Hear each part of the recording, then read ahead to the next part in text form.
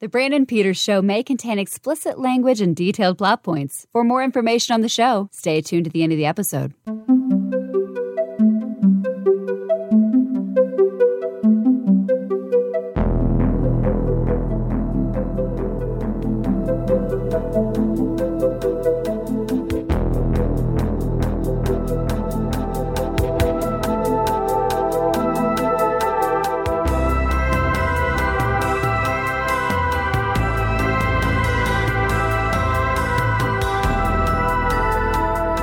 We now join Out Now with Aarron and Abe, already in progress.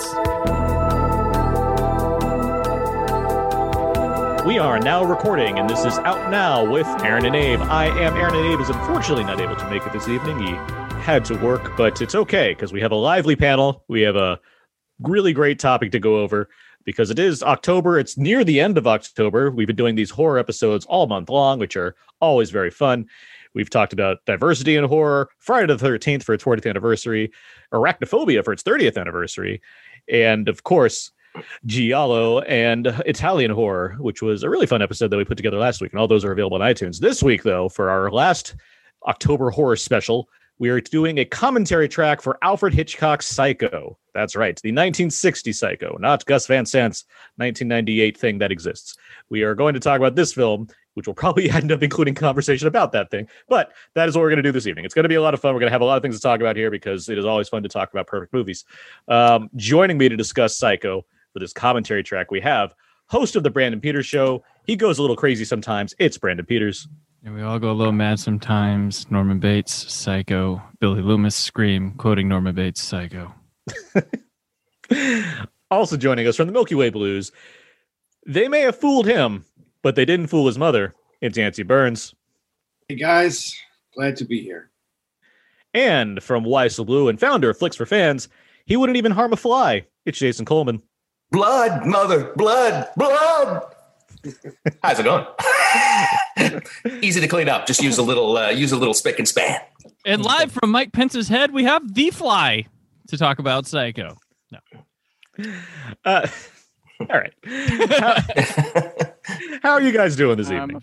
Good. Happy to be celebrating the what anniversary would this be for Psycho from 1960? This is the 60th 60th year, yeah, 60th anniversary of really an absolutely fantastic film. Proud to be a part of it, and even just watch it, over again. It's a fantastic film. So real proud to be here.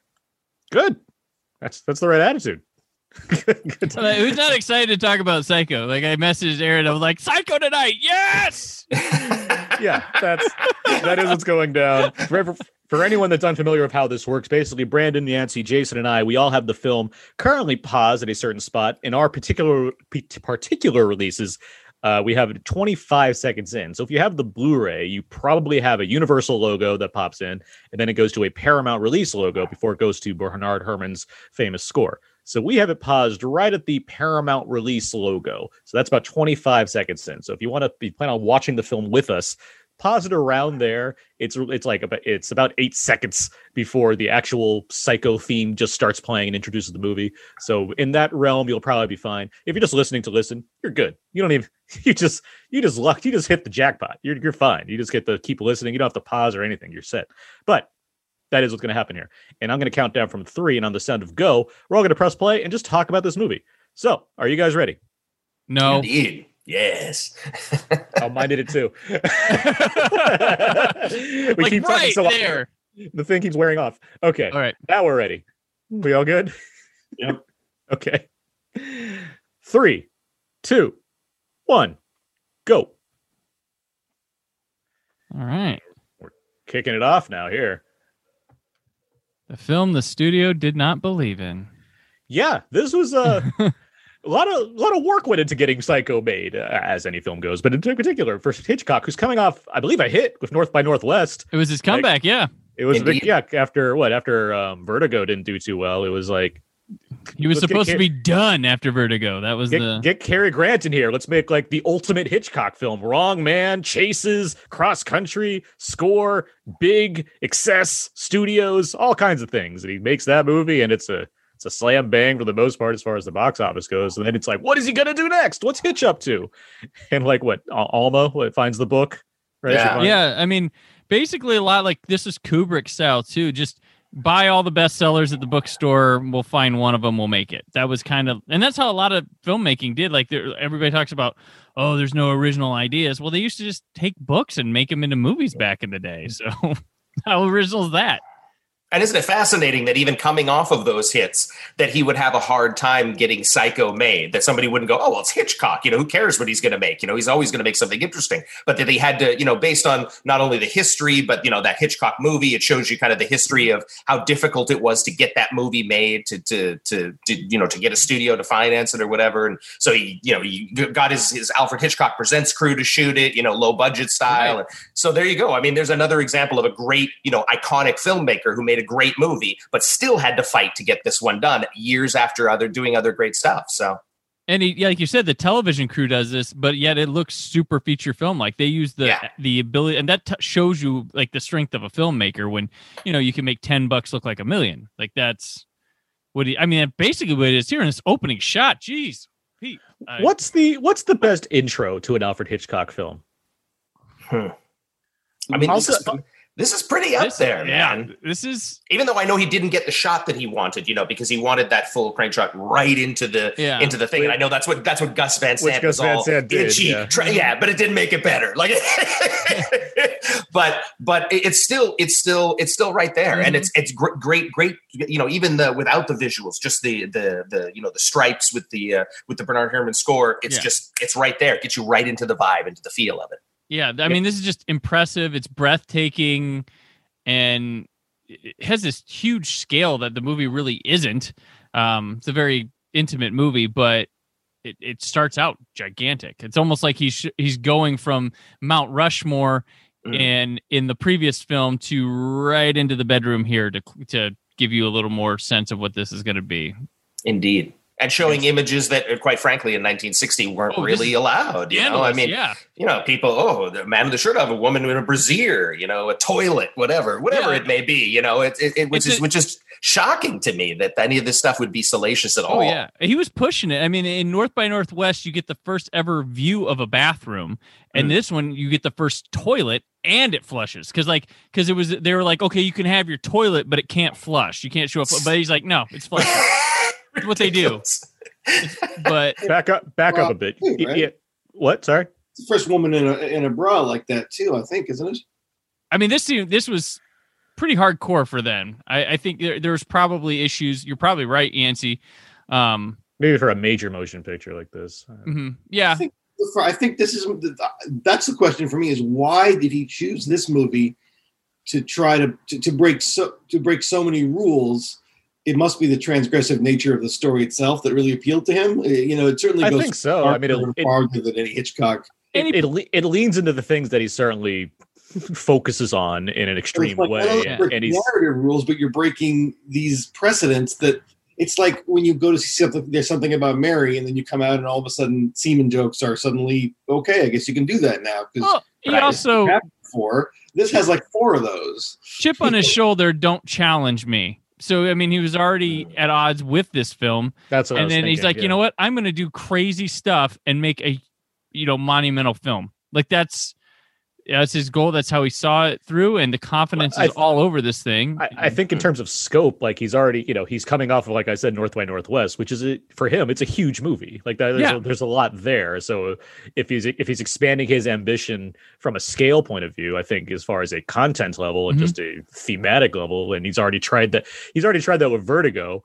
Right. Among other movies. And now it's like, okay, well, what if I really pivoted and not only capitalized on the kind of the horror aspect of the book that I've read that I want to make into a movie, but really like played into the content of that. I'm not just going to show you murders. I'm going to show you like reasons that delve into the mind and what you're thinking and what you're expecting and what puts you in a certain kind of atmosphere, a certain kind of mood. So you have affairs, you have scandal, you have these things of this nature, and it prepares you to get into the real grisly as far as a serial murderer is concerned. Mm-hmm. I always felt like he was trying to keep the audience off kilter with this particular movie. I mean, whether it be all the things you're thinking, the taboo sort of small things that you're not really allowed to do. That he went, oh, let's do that. Well, where's Janet Leigh at this point in her career? Like she's a star. She's a star, right? She's casted here, yeah. Before this, I think, and the Touch of Evil when was that? Touch of Evil's before this. Mm-hmm. She was a big star, big sex symbol star who married to Tony Curtis, right? Yeah. So it's and on all advertising and posters and stuff, he put her right at the forefront. So she is the star. I mean, according to people going in, not having seen it, she was the star of this movie. Yeah, you don't know. Also, in the movie, it's like it's Psycho. Is she going to wind up being the Psycho because she runs off with that money and stuff, and maybe she'll do anything to keep running away? And the word doesn't have. I don't think even the word Psycho doesn't have the relevance before this. Right. Psycho, even though she's crazy to steal from that bank, I guess that's. And it's a new Hitchcock movie, so it's like, oh, okay, so it's a woman gone wild, something of that nature. I don't exactly know. To think about the where this movie ends up going, there's nothing in certainly American movies before this that. There's Mr. Hitchcock. There he is with his hat. And we're about to meet his daughter, Pat. Right here. Boom. Always given unflattering roles. Isn't she the one that get choked to death in Strangers on a Train? Isn't that her? Pat Hitchcock? Glasses. Yeah, I think she's the one who gets strangled to death. Is she the one that gets strangled? I think so. I'll look into that. But who is this in the remake? It's Mrs. Tom Hanks. It's Rita Wilson. Rita Wilson. Yeah. Yep. Yeah. To talk about the off-kilter nature, just the structure of this movie, I mean, it's breaking so many rules as far as just what it's setting up here, because the story that we're watching is so compelling. Everything about this leading up to Bates Motel, you were so invested in. You're so invested in her journey here, why she's making these choices, what's going on with this money. The idea that it would, like, going into this blind, that, like, the random hotel clerk would suddenly become the major figure in this film is insane. It's insane. Every single character is memorable, down to like the extra guy with 2 lines. Like they are iconic in my. This plastered in my mind. These guys are great. Yeah, everybody. The cop who stops her is great. The first time the customer pressured the salesman. Like everybody is great. The cop who is James Remar, who traveled back in time to be in this movie. Right. I believe that's James Remar on both sides, by the way. You know what? I'll give the remake this. James Remar is probably one of the best cast. I'm a fan, but I know you're a fan. I mean, there are things that work about it, but I think it's mostly miscast. That's my biggest issue with that movie. Well, here's the thing with those roles, it's miscast in a very central way. But I remember in the theater feeling really happy when James Remar's face filled. I'm saying it seems like one of the most appropriate casting choices was James Remar. That works. That fits for me. Here's the thing with the Psycho remake. Him and William H. Macy, like that tracked. It's like that's already awesome. That's good. If Van Sant makes it, and it's like a true experiment where it's just something he gets people to do in their free time and they kind of do it and he shows to friends, you want to see that movie. But if it's a major motion picture being released, this is what I'm saying. They made the remake in like 98, around the time that every year the MTV Movie Awards would do like cool little sort of shorts. They do film scenes in between the awards, and doing like 2 minutes of Psycho as a remake would have been so cool to see. And as you're saying, if you heard that Gus Van Sant Psycho had made it, Gus Van Sant is based on a version of Psycho, you'd want to see it. And as the ultimate fan tribute to Psycho, it's amazing because I love Psycho, and that movie loves Psycho as much as I do in the little details. So for me, as a standalone movie that you went to see in 98 on Friday night and you had no context for it, sure, it's neither here nor there. But as a movie that treats the text of the movie as if the shots are part of the text, which is what that experiment was, it's hard for me not to love it because it loves Psycho so much. But Van Sant Psycho also, like he predicted, opened the doors, and after that, anything gets remade. Like before that, it felt like there was but not like that. Not like that. But like there was a hold on like certain things, and all of a sudden we saw more originally well-received movies getting remade rather than it used to be kind of middling or stuff that didn't age well getting updated. And then it was just like, well, let's do the Texas Chainsaw Massacre. It's like, why are we doing the Texas? I mean, you have beyond like the Universal monsters, obviously. You also hold on beyond the Universal monsters, obviously, that are always going to get remade no matter what, and that's a different kind of story. You had Night of the Living Dead in 1990. I mean, you had ones that were getting in there. I went to HBO. It was really I mean, But I always felt it off kilter that we said, okay, it's a shot for shot remake, right? And then there's updated footage, and I was like, I don't think we're going shot for shot here, man. I remember that movie pretty damn well. So if you look in compared to other remakes, it's the truest version of that kind of take, where it's shot for shot, except for a couple of clever little changes. Totally shot for shot would be so not playful. You got to do something, but just to get. I remember when I first heard this, I think a remake of Psycho. What? I don't understand because before this you would have heard Psycho 5, well, that makes sense. Or they're going to do Psycho 5. Yeah. Suddenly saying this is a new Psycho. Yeah, it's like this is a new Texas Chainsaw Massacre. What do you mean a new one? And that's I think where the real violent anti feeling towards that Van Zandt movie comes from is if you're saying this should be the replacement. This is now Psycho and the old Psycho is gone. Right. I don't think anybody's ever saying that. But I think there's enough people that are knowledgeable about film that are less about it's too sacred and more about they just didn't like what happened. Like that's a reasonable takeaway. Once in film history, you do a shot-for-shot remake, and with any movie in the world, Psycho's the right one to do, and you do it. It's okay to do it once, and to bash on it, it's like, come on, have a little imagination. They did it once; it's pretty cool. Like. I also think some of these movies are a product of their time. And what's particularly what we were talking about earlier with Psycho, how keeping people off kilter and going from the big grandiose scheme of North by Northwest and going more intimate and more close and more, isolated with this particular movie, getting in the head of Mary and getting in the head of the detectives, going after him and so forth. It really feels like something that you hadn't seen before, that he was breaking new ground and creating something unique. And when you see a movie that's no matter what decade it is, like you can name favorite movies off the top of your head that gave you a totally brand new experience with a brand new movie. And I think to me, that was why this remake for Psycho didn't really make sense. Cause it's like, well, it was like why Last House on the Left's remake didn't really make sense to me, because I was like, well, that's a total product of its time. That doesn't make sense to me at all. Yeah. And then they kind of changed the ending and made it a happy ending. So I was like, yeah, you can't, to grab lightning in a bottle for a certain time. I mean, think of it, not only the time frame, but also the marketing and how it was done. I mean, it's a huge part of why Psycho was such a huge hit. Hitchcock saying, don't come into the theater, late and stuff, bringing that 60s showmanship, which it doesn't really exist that much anymore, but bringing that to the audience and making them feel that they were seeing something that they weren't supposed to see. And that same trailer touring the bathroom, saying like a murder happened in here. What's right? The trailer for Fantasy Psycho is pretty fantastic because it's just a set tour so of him walking around the home and the motel. Alfred Hitchcock, not against spoilers since 1960. Let's talk more about this movie now. I mean, yes. we can save the rest of that conversation for our Gus Van Sant Psycho commentary track that's due in 2027. But so we're gonna do it. It's on the books. I made a Google event. That's a movie when that's on it. Do you remember? Does anybody remember when they first saw this movie? Because I don't remember when I first saw this movie, but I remember a great story my dad had about seeing this movie, which he actually, I think, ended up seeing the re-release in 1965. It was on a double bill with War of the Worlds, which actually there's a poster of that has both of those on it, and said it just freaked him out. He was behind the seat the whole time. So, and of course, when he told me that story, I was like, oh, I have to see this movie. So, real quick to reference what's on screen, Marion is just driven off with the money, and now she's waking up and seeing No Eyes from Cool Hand Luke now as a cop looking at her in the window.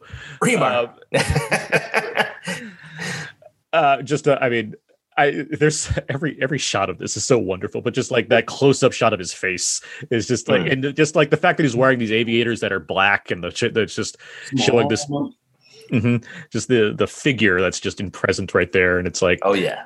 It's almost like a specter of death just looming at her, as far as like she's done something bad and now everything's just evil and coming at her and gonna do something about it. As far as when we see it, that's a good question, Jason. That's something we do like to go over in these commentary tracks. When we first saw this movie, I know personally, my mom raised me on Hitchcock stuff, so I saw this early. When 6 or 7, maybe, just on TV one afternoon with her. He's like, we're going to watch Psycho now. That was really what it came down to. And I've been a giant fan ever since. It's the kind of thing where the appreciation I've had for these films, because I was able to see them so early, certainly came through. But just this one in particular, because this is my favorite Hitchcock movie, let alone one of my favorite movies in general. Like high on that, when I say that, this one ranks fairly high on that, that ever expanding list of favorite movies. But it hit me as far as, well, showers are never the same. Like we said this on the Jaws commentary track. Like if there's water, there could be a shark there. It's the same with showers. I'm not afraid of showers, but I am weary of them. Like when the windows fog up, it's like, all right, let me make sure my eyes are open. By the way, the shots inside the car here, I particularly love because, again, it's not only personal and uncomfortable, but gives you that same claustrophobic feel that that Marion Crane feels. So it's great. Well, every turn she makes, like you get a new angle on everything. It's just so perfect as far as like closing in on her, or having the world just be all closed in on her as she's trying to make some kind of escape with doing. She doesn't even. She's just trying. But no, I saw this movie quite early. Big fan. We'll talk more about it as we go along. But how about you, Yancy? Do you know the first time you saw Psycho? Gosh, I don't remember. I remember when I was very young seeing an ad on local TV that just used the close-up shot of Norman's eye looking through the hole in the wall as the only image, and that sort of creeped me out. I probably saw it with my dad in my teens on Laserdisc, maybe. Mm-hmm. Yeah. Brandon? I saw it when I was early as a kid. I saw it before. I think I saw it before I was like getting into more R-rated horror and stuff. It was like a movie okayed by my parents to watch when I was a really young age. And I was growing up on like the Alfred Hitchcock Presents reruns and stuff like that. And Psycho was always this movie. I knew the shower scene before seeing the movie, but yet somehow it didn't spoil anything. And I was still surprised because I think my young self imagined that was at the end of the movie. So I was quite surprised where it took place. Sure, yeah. But I saw it at a very young age, and then watched it like years later, having like, kind of not remembered a lot of it too, because that happens when you're young, and was wowed again. Because I used to love, one of my favorite things at Universal Studios was they had the Alfred Hitchcock. We've talked about this Alfred Hitchcock experience thing that used to go to, and they would recreate the shower scene. They'd show you how they shot it. I remember that. Yeah. Or was that? That's what I love. Yeah, that's what I love going. Like, that's why the theme parks, I used to love that they taught you about movies too, rather than just going on rides. Universal was always my jam because of that. Mm-hmm. Like, because they had the Hitchcock thing. It had like the Saboteur one where you you fall from it throws you down the Statue of Liberty. Yep, the Saboteur. They had the Birds 3D. Yeah, thing. Coming up that my favorite part of that was always the studio tour, and coming up that hill to see the actual house was always a thrill. Oh, well, yeah. This goes one step further. The Universal doing their Halloween Horror Nights, you could actually walk there. Yeah. You could go into and they got a guy dressed as Norman that can take pictures with you. It's such a novelty and it's dumb, but at the same time, it's like you're at the Psycho house. It's really cool. But it's interesting because the Psycho house has gone through so many iterations and so many facades and so many moves and so forth. There was a little quick sort of documentary on YouTube called "What Happened to the Psycho House." It's by Cinemassacre. It's really fascinating. Oh, okay. Delves deep into not only where pieces of the original house came from, but also, is that the original house? Where did it come from? Where did it go? All that stuff. I mean, it's all lore. So I mean, I don't think it's particularly the original house. It obviously has the same similar design, but it's interesting. So you should watch that one and check it out because it's really interesting. By the way, that guy isn't the salesman played by James LeGros in the remake? Doesn't look like that. Doesn't look like that guy, but I'm like, it's James LeGros. Come on, it's the guy from Phantasm 2. Come on, man. The motel is right there too. So I suspect the motel was probably the original. Yeah, it's really interesting stuff. You could see the motel, the house, and the Gus Van Sant house for a while, and then they put the stupid Whoville in front of both of them. Right, which was the end of my innocence. So we're talking about this movie, which is. It's a horror movie. I mean, there's so much like patience in this. I mean, there's the pacing of this movie in general. Is it a horror fantastic. movie? I never think of it as the greatest horror movie, but it should. I mean, I literally call it my favorite horror movie. I put it in that. If it's a horror movie, it's the greatest horror movie. But I feel like it's too much in the thriller category. Well, it's just he keeps it taut until he really rips the good stuff. So he just keeps you right there, and you're like, I don't know where this is going. It's making you nervous. It can like that.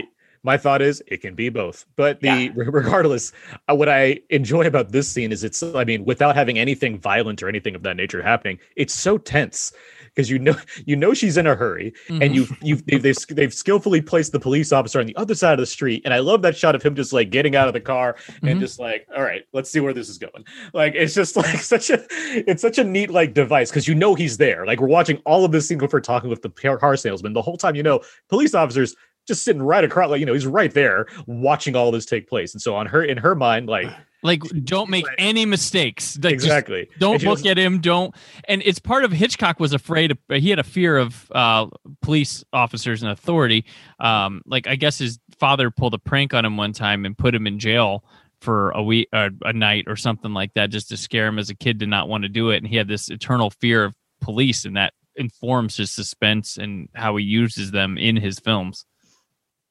So this whole sequence is just it's so exciting without being like one of these like signature sequences when you think of the film Psycho. Yeah. So it just works on all levels for that. What I always love when she you know has to get her papers out of the car and she moves the envelope as not for the police not to see, and you're like, he's got to totally see that. I mean, come on.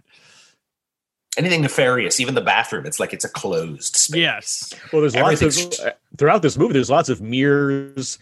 There's lots of like little things that are just constantly creeping up to kind of reflect her back at herself, or give you more of like this sense of atmosphere.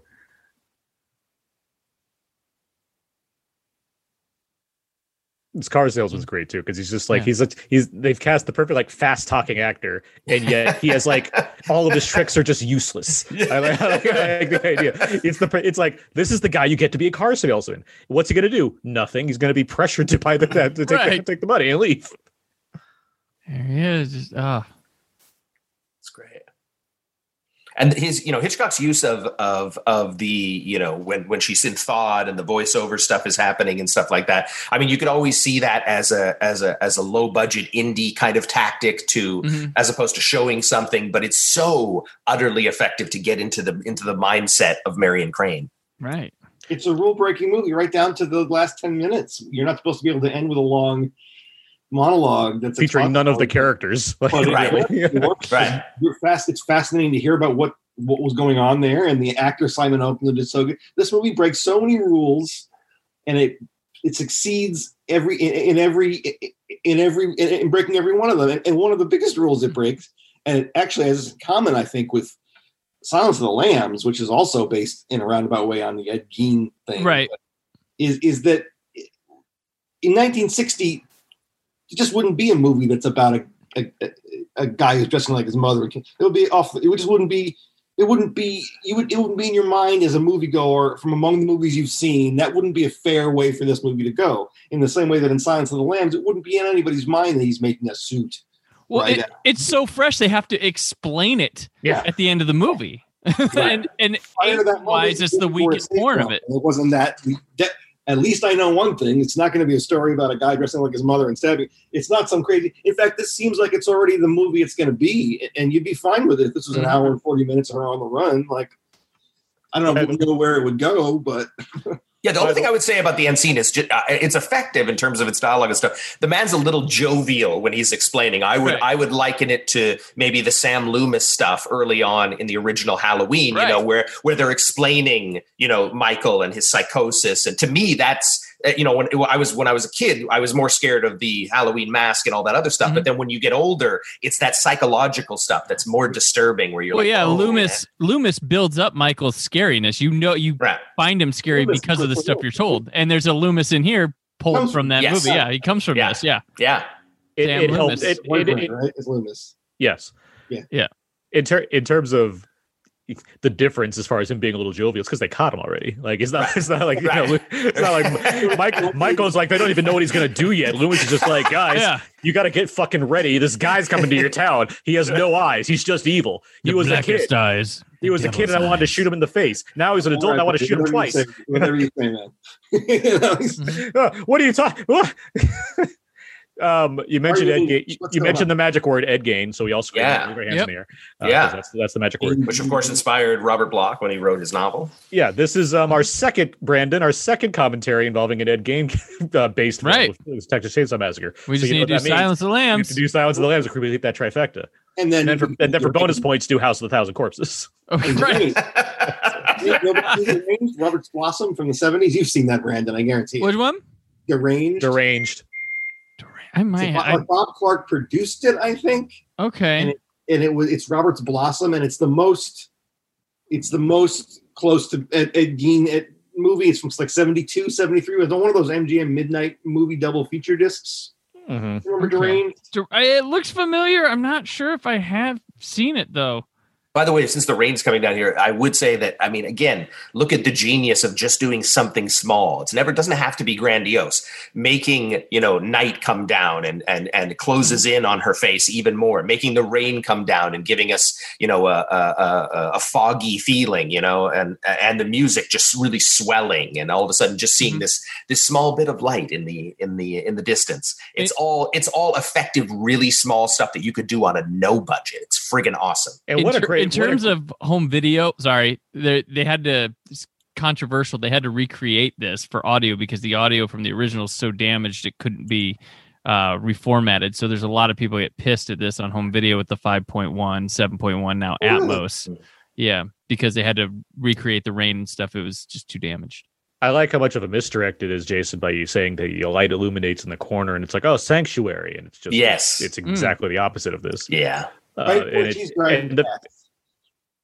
This is totally not. Right where she's driving past on the motel, where the two sides of the motel meet each other. I was on the Universal tour once, and down the sort of hallway where the two sides of the motel meet was the standee of Pierce Brosnan from Dante's Peak running. I always thought it was funny that the Universal employees do those funny little things like that. It was, you just talk about the silhouette. Hey, it's Dante's Peak. You're like, what's Pierce Brosnan doing here? Running out of the base hotel. That's great. Now, talking about real quick, that ominous shot of just the mother in the window. Yeah. Especially with the context, you're like, oh, so they're just hanging out. Before she got there, they're just no one shows up. They're just having a nice Friday night, and then like Marion Crane gets there, and it's like, we gotta. Mother, I'll be there in a second. I mean, there's no runs out the stairs. There's no world where this house isn't just instantly scary. I mean, it's not like it doesn't become scary. You just look and you're like, it's no good. Amazing production design. Yeah. I was going to say, seeing Perkins, I would say, that again, talking about your guys and the genius of casting, in the book, in the Robert Bloch book, Norman was middle-aged, he was overweight, and he was kind of unstable. So I think what it did is it kind of foreshadowed what was going to happen. And in casting Anthony Perkins and having his performance be so nuanced and so careful and layered, it just adds. It adds so much. It changes the whole perspective. Like the nice little boy next door, he could be this ruthless, deranged, like, it really changes things in film for characters like that. That's now a person that could be devious. It's not obvious. I mean, he played around with that a little bit with things like The Bad Seed or even other Hitchcock movies as far as clever casting choices. But yeah, you're not wrong this movie's... You can almost if you didn't know she had a love interest already, he could almost be your new love interest. Yeah, I mean, this movie has a much larger impact because of the choice. You're not wrong there. And I mean, the performance is so iconic as well. Like, it's great Janet Leigh got nominated for an Oscar, but Anthony Perkins is so good in this movie. So good. It's so many great choices. And you talk about like the choice they made, Jason, as far as how they changed it up. There's also just a lot of improvisational like aspects to both of these characters too. Like they're allowed to really kind of not go off the leash, but it's certainly kind of add little effects to their characters as they're having all these interactions and things, which I think, obviously adds to it. Yeah, I remember reading about the candy corn and stuff like that, like the bird thing, and just that's an actor really getting into the role and focusing on those little details that just make it so much more rich. Over there with the bathroom, he sort of points to the bathroom, right? Yeah. There's the over there, foreshadowing that something bad is going to happen. And also just like his own, his own uncomfortableness because he's like, there's a woman here. I have an attraction to her. He's going to the shower. The shower alludes to things that she'd be doing that I can see because I have this secret hole. Like there's all these little things. Plus, he mentioned the bird thing. Now you got birds in all the rooms here, and another mirror in the background, by the way. But the choice he makes to act like a bird, the way he moves the way he Marion cranes his neck over, it's just so wonderful. Like there's my favorite shot of this movie, and there's so many great ones. Is one coming up with when Arbogast gets there and he looks into the hotel like side. Yes, the camera falls. The angle it gives you where he's like just turns his whole head, chewing that stuff. And they did it again with Gus Van Sant, and you have to. That shot is part of that scene, you know. Yeah, he's like under it. Yeah. Do you think they came up with that shot that day, or you think Hitchcock was like, Perkins, you're doing this? Like, it feels almost like, ooh, we should try this. I'd have to think at that point he's probably been doing this performance, and they're like, okay, I have an idea. Like that's right. That's just where it comes from. That's it. Striking, and a lot of shots in this are striking and cutting edges. Anything that was going on in independent or European cinema at this point in a Bergman or whatever movie. Some of these shots are just straight up. Isn't it funny that the most grandiose shot, quite frankly, is the house? Like seeing the scope and the size of that house. That's really the only shot in the movie that's so super grandiose like that. It's awesome. Yeah. Well, because it looms over so much. Right. Everything else is tight. And even when it's daytime, it feels dark. Like it's like it's like we're in California. There's generally sunny skies. It still feels like there's a cloud over it all the time. Oh yeah. I mean, the exterior daylight does not help. the exterior of the motel itself doesn't feel huge itself. You know, there's some long, lengthy looking walkway, but it doesn't feel grand. It doesn't feel like it's big complex.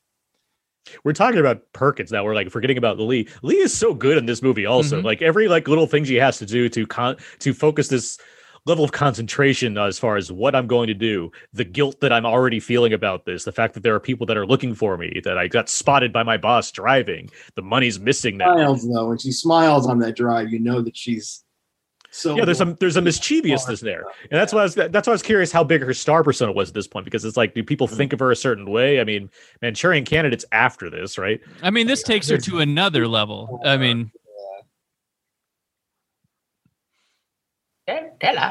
But I mean, at this point, you go to see a movie and she's in it, you're expecting her to be throughout the whole movie. She's the lead. And even after these movies, I mean, Hitchcock's female characters they evolve a bit, don't they? Like in The Birds, which is right after this, she's a prankster, basically. Like she's going out of her way to like find this guy, drive all the way to the little small town and everything. It's very romantic comedy, like it is. Yeah, it's screwball just to set you up for ambiguous terror. Yeah. Then Marnie's just all kinds of messed up. Marnie's great. I was trying to think, is there been anybody from between here and Scream that successfully pulled off this bigger casting and knocking them off early without knowing it or feeling it? That's a good question. Because there's other movies like Nightmare on Elm Street. Amanda Wyss appears to be the lead in that movie, but she's not. It's Amanda Wyss. She hadn't even done Better Off Dead yet, I don't think. So that's a good question. Executive decision. Yeah. It's a hard one too, because it's not just about, I mean, think about when this movie, how this movie was made. It was made on a smaller scale. So he was allowed to do that. But now if you have a star, they're like, well, you can't kill off the star. Or they get this big sequence that you know they're going to get bumped off. Like you went to see Scream 2, you knew Jada and Omar Epps are going. But Scream 1, Drew Barrymore was cleverly weaved in through the advertisements on the poster, and then you see it and you're like, oh, and then you're watching, you're like, they're not going to they really did. So it's kind of the next best version of this, but I can't think of anyone where they're like, I'm actually surprised that there's not a more notable one that comes along for another 30 years. And then after that, you get Samuel L. Jackson in Deep Blue Sea. Yeah, there's others after that are like surprised us because they know what they're. But I mean, the fact that it took that long to do something from Dusk Till Dawn is the most extreme I can think of this word. And that's a genre twist. Yeah, that is a genre twist. Explicitly as one movie that's going in one direction and gets pulled off that by a totally unrelated thing. Yeah. You know? Well, again, it reminds me of the story that William Friedkin had when he went to Live and Die in L.A. and he killed off his lead character, Right. William Peterson's character. And the studio was like, "You can't kill off your lead character. Are you insane?" And he was like, "Yeah, that's the story." So I think there probably is a lot of blowback on something like that. Right. You know. But you get just Janet Leigh for the first 45 minutes, so Yeah. that gypped, you know, and you get her in the shower. Yeah, they got their bang for their buck, I guess, as far as the amount of time they have a very famous actress in the movie. Sure. I mean, it is just her till here. You know, It'll be a movie where it's like Shelley Winters or Betty Davis is up in the house and it's her crazy mother, and he really is just a sensitive guy who's getting wrapped up in her sordid story, and the mother's going to kill him. But it could still be that and be a surprising movie, but it's not even that. You know, right. In stranger territory than even that, you know. You're like, the whole movie, you're like, who is this mother going to be when we see her? You know, that's the thing. And then it's one step and then another, and you're like, whoa, what just happened here? And then they bring in an expert to tell you what just happened here. By the way, because I didn't mention it, Pat Hitchcock is a woman that gets strangled in Strangers on a Train. Yeah. I like how cozy this setting is. Like, it's both ominous and cozy because it's like all this is, it's a very lived in place, but you also have, you know, all these stuffed. It'd be more common and comfortable back then, and now you'd be like, this is some creepy old person. Well, but also, I think Perkins makes it comfortable though. Like, look how comfortable he is in that room, and he doesn't seem weird at all. So, there's nuanced moments, but most of the time he's very relaxed. He's very normal. You know, it's like he makes that room normal. First time you see it, it's unnassuming, and now you see it, and you're like, ooh. You're now looking. Or you would shoot it differently. Clues. That's the point. You'd shoot it at harsher angles to really emphasize. That's my issue with a lot of the remakes that come out when they. I mean, I get it. Like, on the one hand, yes, you're making a remake of a classic thing, so it's obviously going to turn evil. So you're not going to be surprised by that as much. But at the same time, something like Poltergeist, where you have the clown and it looks so obviously evil, it's like, well, like there's no scare there. It takes it away. No, Michael Myers with an angry look on his face. And not to go back down this well too far, but that's kind of my issue with the Gus Van Sant thing. I think Vince Vaughn goes so far in like being obvious with his kind of general menace that it doesn't work for me. But not only that, there was a visual. Oh, sorry, I was going to say there was a visual moment. Right. There's some inserts. Uh-oh. We lost our Jason. I was going to say, though, I think Vince Vaughn was a good casting choice for Norman Bates. It was a nice off, but fitting. The execution, Joaquin Phoenix, who they originally had, would have been. I think Joaquin Phoenix would have nailed it. I don't think Vince Vaughn's incapable of doing it. I just think the choices he made or he was directed to do didn't ultimately suit the film. Like I said, good choice. What you got from it? Yeah. Jason, we lost you for a second. You were saying something. No. I was just saying there was also a visual motif that they showed as well, in the Gus Van Sant version. And I always felt like, no. We don't need to see that. We want to see that audio too. They added. We want to see that in the performance, though. Perkins didn't need that extra added thing. He layered it in. I want to see that. Yeah, that's the one thing that really turned me against that Psycho remake when I first saw it, was the scene where he's looking through the eye hole, and I was like, we didn't even need this in the first one. Like, and it turned me off for like the rest of the movie when I saw it the first time. I've only seen that one maybe twice or three times, but that moment really set me off. Plus, I was like 15 or 16 at the time, and I was like, I don't want that. By the way, look how just the change of an angle on him makes a slight difference. You know what I mean? That's such a Hitchcock thing. And it's not overt going, hey, look at this. It's just going just a slight bit of difference. And in the corner, you have the owl getting its wings out ready to strike. Oh, yeah, you have a bird of prey right there. Right, yeah. And the woman under it in the picture, if you look. And it's still, I mean, the angle is slightly more balanced with Marion still. Right. And the nude woman right under it and striking the, And there's a man striking a woman in the other foot. It's all very telegraphed right there. It's all telegraphed. Look at that. See? It was too obvious, guys. Canceled.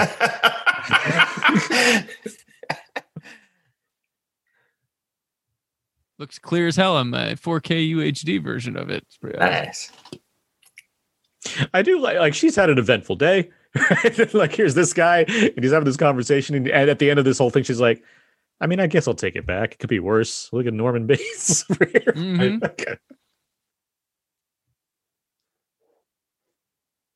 And that is like, it is a choice. Like they do, the arc of this story actually does wrap up in this like 50-minute mini movie because you have her go through this whole thing of like, I'm going to do this. Here's the steps I'm taking. You know what? Maybe it's not a bad idea. I'm going to go take this back. That's the story. That's the arc. Right. And then and there's no epilogue beyond. And then she gets buried in the bottom of the water. But that makes it so genius because then people feel like they didn't just follow a story and it just got cut out from underneath them completely. You did have a bit of a conclusion there. You knew what she was going to do. You knew what her decision was. She just couldn't end up doing it. Which just makes it, it's a tragedy at that point. Right. Yeah. And then Hitchcock's like so devious. He's like, not only is this a tragedy, not only are you going to be rolling with tears because we just killed off Janet Leigh in our big movie here. We're going to let you stick with this guy who you don't know did it. But we're like, why are we with him now? Like, what's the deal here? And what's going on in that house? Some woman probably just killed this other woman. But magically, by the time he's watching her car sink and it's not sinking into the swamp, he's transferred our I wouldn't say our affections, but suddenly we want him to get away with it. That's the, and we'll get there, but that's so good. That's like when you watch heist movies, and even though they're bad guys, you're like, but I want him to get the money. Like, on her side, she watched all this money. We're already on her side, and then in 20 minutes we're going to be on this guy's side, just because he's trying to clean up a mess. Pure Hitchcock manipulation of the audience, man. It's awesome. Yeah. Oh yeah. Playing the audience like a fiddle. And this is now how. This isn't Anthony Perkins' first movie, is it? It's his first leading role, right? Yeah, it's not his first movie, but it's his first. He had no cachet with him. No one thought he always plays a good guy, always plays a bad guy, right? He was just a sort of young. I mean, back then, if it's your first role, you're going to be the car salesman. I mean, you had to kind of earn up your seniority, unless they thought you were just attractive, and then they try to give you acting lessons and force you into films. But a lot of the times, you started your first deal as couple line characters. Tied to a studio, you had to do only movies at that studio. That's like the craziest. But nobody. Hold on, he was already nominated for an Academy Award by this time for his second movie, Friendly Persuasion. Oh, Friendly Persuasion. Yeah, so he's an Oscar nominee at this point. All right, so he was sort of known then. He was known, and I mean, he is the lead actor. He's the first billed character in this movie. So. I was wondering if you come in and see this movie, do you have any preconceived notions about who Anthony Perkins plays? I think you do, as far as the general image he has, where he's this, right, sweet kind of guy, nice guy. Yeah. He died early. Died at 60. He had didn't he have AIDS? AIDS, yeah. After he really he didn't go away after Psycho, but because he started embracing that side of himself in the 80s. I'm saying but that's 20 years. Right. Because I don't think he had the largest of filmographies at that. But I remember Crimes of Passion in there sometime in the 80s, the Ken Russell film. And Strikes Out, Pretty Poison is a great movie. He's in Catch 22. Mm-hmm. He did write a movie in the 70s called The Last of Sheila. Last of Sheila with Steven Saha. Mm-hmm. Yeah. But yeah, then Hitchcock dies, and they're like, Universal's like, guys, guess what we're gonna do? We got the old man out of the way. Now we're gonna start remaking those sequels, getting that cash to one of our classic movies. And to its credit, Psycho 2, it's quite good. Yeah, it shouldn't have been. It shouldn't. That was again. That's your Blade Runner 2049. Yeah. But a big part of that is the script. Is Tom Holland's. Tom Holland's great. Yeah, and Dean Cundy shot it. Oh yeah, you had all the right people. They didn't. Very talented Hitchcock student. Yeah, it's a great. They didn't cash in. They didn't just flop one out there and be like, look, we made a sequel to Psycho. They're like, let's get some good talent involved. They got Perkins back for one thing. Robert Loggia in a compassionate role, and early Dennis Franz in a non-compassionate role. Right? Yeah. Yeah. Awesome. Now I've still yet to see Psycho 3. That might change this weekend because I might finally. Perkins directs that one. It's not. Right. It's more typical slasher, but he's got moments. He's got some moments where you could tell he's paying attention to Hitchcock. Part 4. I know a lot of people bang on part 4, but remember Joseph Stefano, who wrote the original, who did the screenplay for the original Psycho, he wrote that one. So we do get a lot of details. I think that he mulled around in his head in that one that I particularly like. I mean, it may not be the most amazing movie, but I do like hearing the background and the backstory of the character. It's an idea movie. Like there's a good idea there. I'm not sold on the execution, but it employs Olivia Hussey, and I like her. What's his name in there? Lawnmower Man. Jeff Fahey. He's in part 3. Yeah, he is. Yeah. Part 3 has like a scene where like Norman kills like a high school football team. It's definitely slasher. Yeah. They probably deserved. To be fair, they probably deserved it though. They probably didn't clean up the hotel or anything. Yeah, there's like a homecoming party during that movie. Yeah, I was like, this is not Psycho. Come on. No spoilers. I'm gonna watch this movie. I gotta see the high school football team. And then there was a TV movie in between 3 and 4, right? The Bates Motel. Horrible. Yeah, horrible. And Anthony Perkins reprises his role from a jar. So it's not good. Well, then there's also the Bates Motel series from a few years ago now that had Vera Farmiga and Freddie Highmore, the good doctor himself. And Kat Shea is Axe in Psycho 3 as well, the director.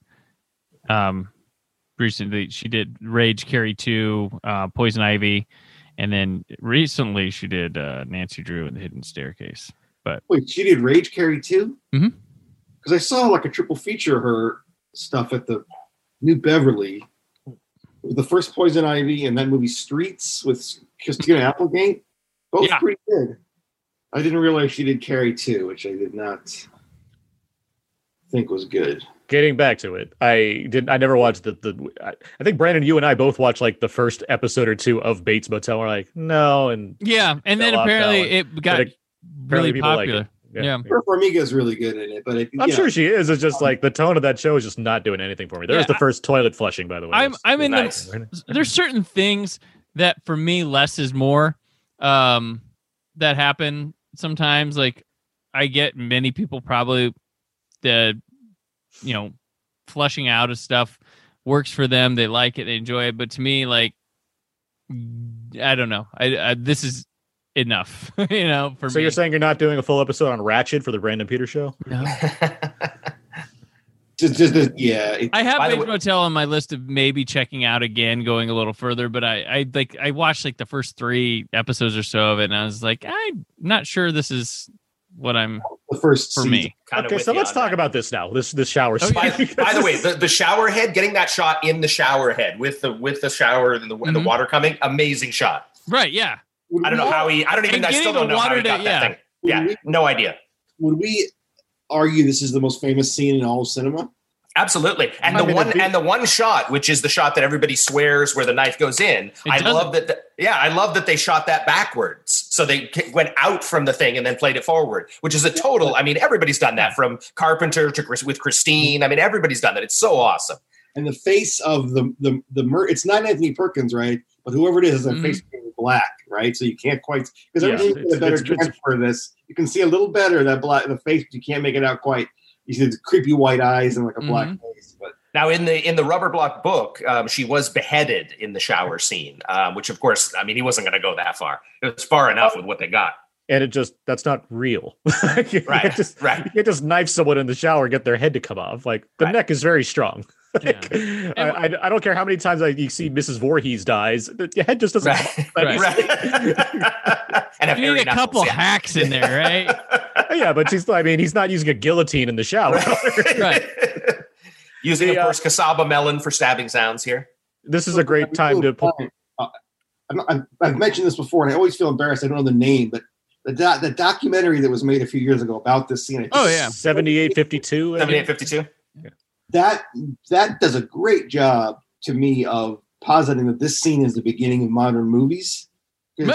Cutting and Although I was a little disappointed because I did see it at Sundance, and I was expecting, what I had heard was, here's a doc that just dives into the shower scene for an hour and a half. Like, not the history, not what was going on at the time, but just dives directly into that scene. And I was like, oh, I want to see that. I want to see each cut dissected and painstakingly detailed. And I was like, no, it's just kind of it was good, but it was like, it did go over what was going on at the time and the culture and all that stuff. I wanted a pure dissection of that scene for an hour and a half. You don't leave the bathroom for an hour and a half.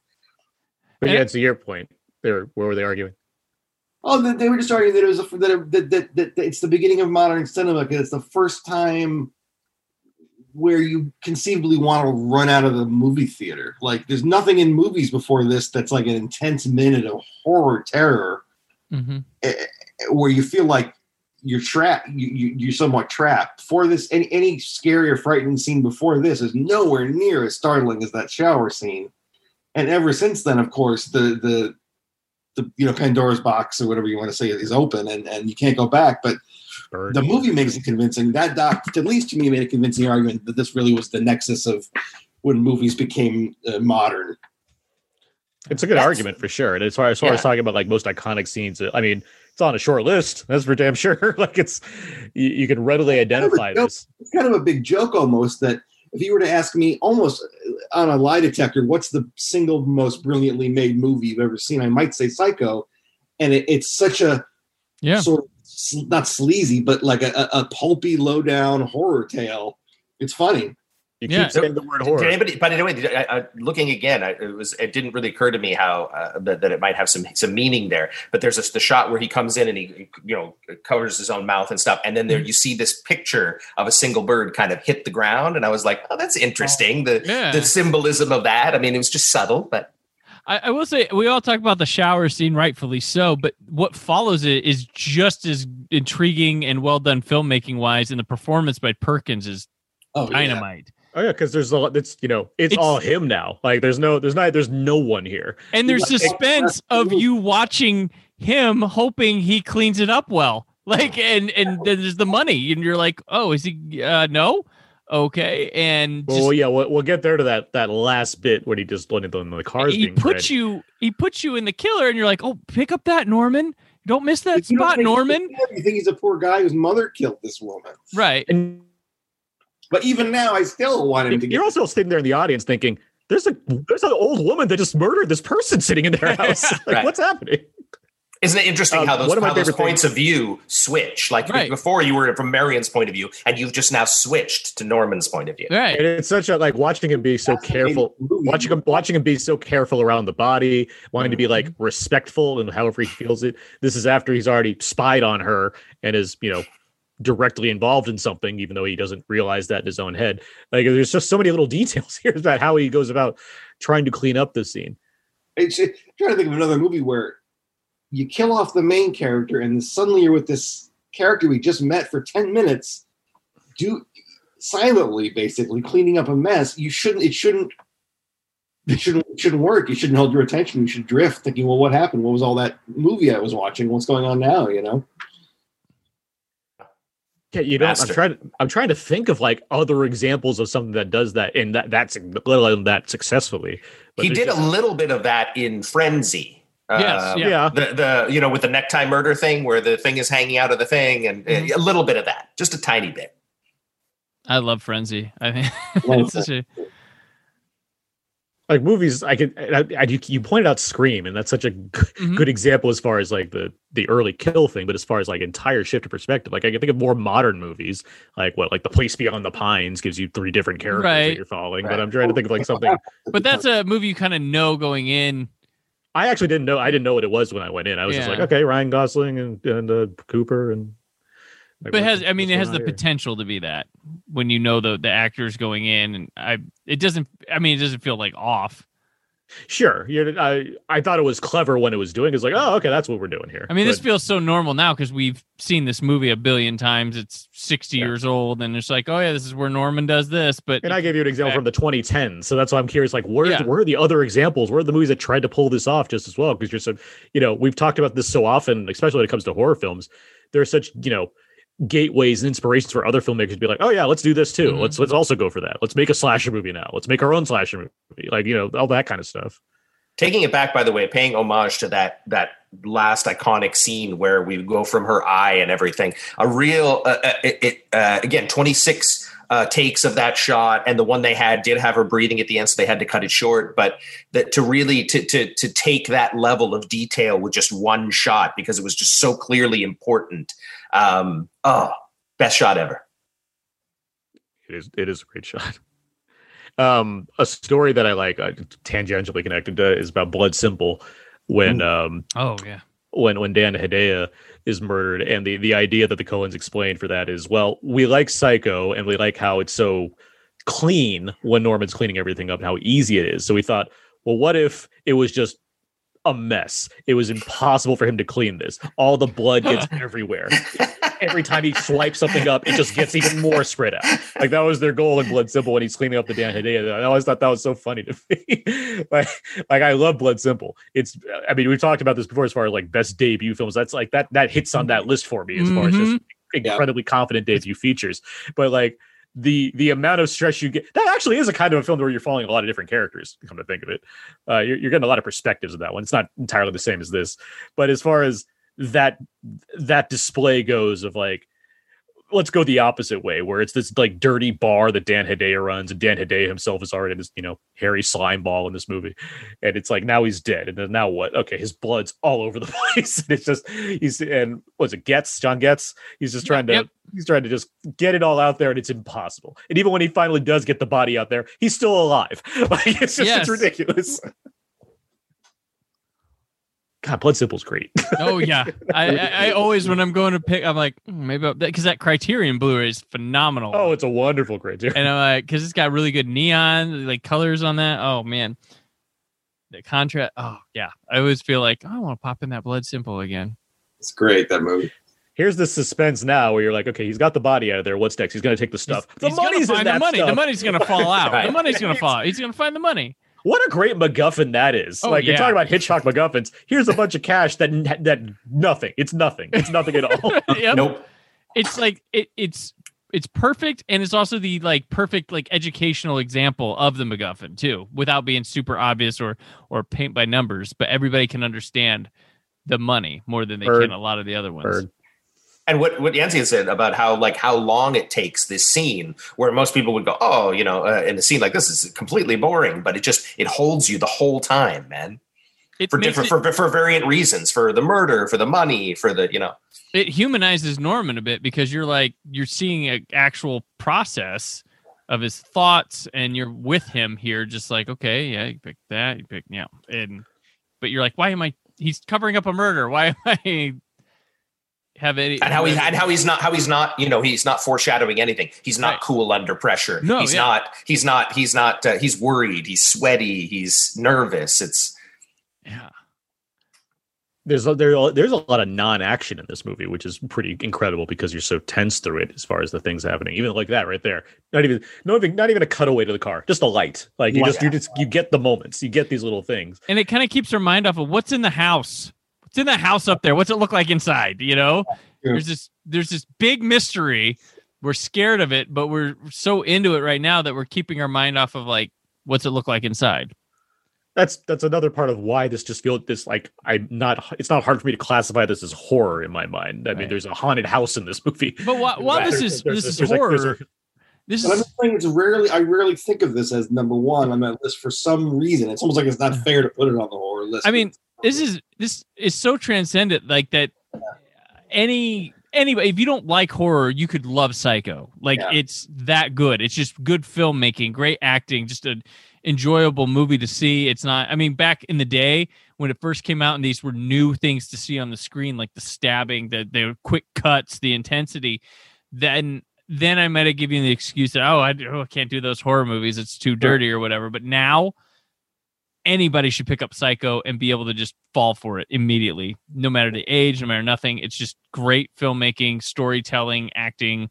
It's effective even to this day. It's outstanding how that happened. Well, so the last time I watched this movie, I was at an outdoor screening of it, back when we can go outdoors and watch movies together, in the before times. And I was with my lovely girlfriend, and she had a friend of hers from work was there, and with her family, because it's Psycho. It's not incredibly violent, and we're all outside, so you don't have to necessarily watch it. But these scenes are the ones, and like later on, where they're just caught up in the action, regardless of how scary it is. I mean, the movie, there is a big jump scare later in this movie, which we'll talk about, but like, it has its share of like horrific elements and things that will like get your pulse pounding. But stuff like this is just, you're into it. You're into the stuff regardless. Like it all works that way. This is great right here. This little pause where he's like, somebody cuts back and forth, then it stops. And he's like, wait a minute. While chewing candy corn. Just like that. Just the little ticks he's doing in his face. It's like, wait, hold on. Huh? Huh? Oh no. Is it on top of another car? And then he stops. Then he looks around. It's like, wait, is somebody? Okay, what's going on? What's happening? The funny Hold thing on. is, he ends up. Am I gonna have to get in and jump on the car? Okay, here we go. Good. It's all fine now. He ends up doing with the detective's car too, which we don't see, but we hear about. It's kind of an interesting thing. I mean, there's probably like 4 cars in that lake by now. Yeah, and then Raising Cain does this. He does a little motif on this as well. Brian De Palma likes Hitchcock. Does he really? It's the one time he did it. I would argue that there's no better. If you're interested at all in the idea of what a director does or what a filmmaker, why we care about filmmakers, there's no more pleasurable way to learn about that than Hitchcock. I think it's so obvious. You watch a couple Hitchcocks, you understand what a directorial personality is, and you can see him just movie to movie. Oh yeah. It delineates what we mean when we think of a great filmmaker, I think. Well, William Friedkin has stated that you don't need film school. Just watch the filmography of Alfred Hitchcock, and then you'll be set to make a movie. That's why I think like Spielberg's selfish sometimes, where he's like, I don't want to have special features on my movies. Everyone should just see the magic. It's like, I mean, Steven, like, you got a lot of tricks up your sleeve. Like, it'd be nice to see some of them every now and then, you know? While you're with us, leave it. There's so many directors we didn't get commentaries from. We didn't get. It's hard to find interviews. It's hard to get like the insight that they want to reveal later on, and it leaves some mystery. But then also, it's like they would have possibly liked to have done that while alive. And he's just really. Well, meanwhile, like Marty's Woody cool Allen. with it. Marty's like, yeah, well, let me hear. Come in. Well, I'm going to show everybody. Let me show you. Woody Allen gets uneasy about a trailer being included. Woody Allen, I think, couldn't imagine anyone listening to it. Spielberg, I think, is superstitious about it for some reason. Well, yeah, I just don't think it's as interesting with Al. I mean, what's he gonna? I mean, him doing his, in Allen voice talking about his dialogue construction or whatever is like, I guess that's fine. But not so much the commentary, but like a retrospective documentary on his films. With fair enough. Here we go. Here's the hero of the film right here, Marty Balsam walking in. Oh yeah. Spielberg's done 2.5 hours. The Jaws and those documentaries might as well be commentaries. Right? Yeah, he does. Yeah, I know. I'm giving him a little shit, but I mean, it's fine. Yeah, no, I know what you mean. And Spielberg is certainly the other guy I would think of as being someone who really clearly can show the curious what a great filmmaker does, and but Hitchcock more so because it's personality, that the car not sinking all the way for a second is him having just a great time with the audience, and when you already know his personality from his other movies, you have a great time too, kind of, because he's sitting there poking you in the ribs. And we talked about that with Jaws, like with when they find the boat in the water and they have that the head pops out underneath. Like there's he's fucking with you. Like he knows what he's doing.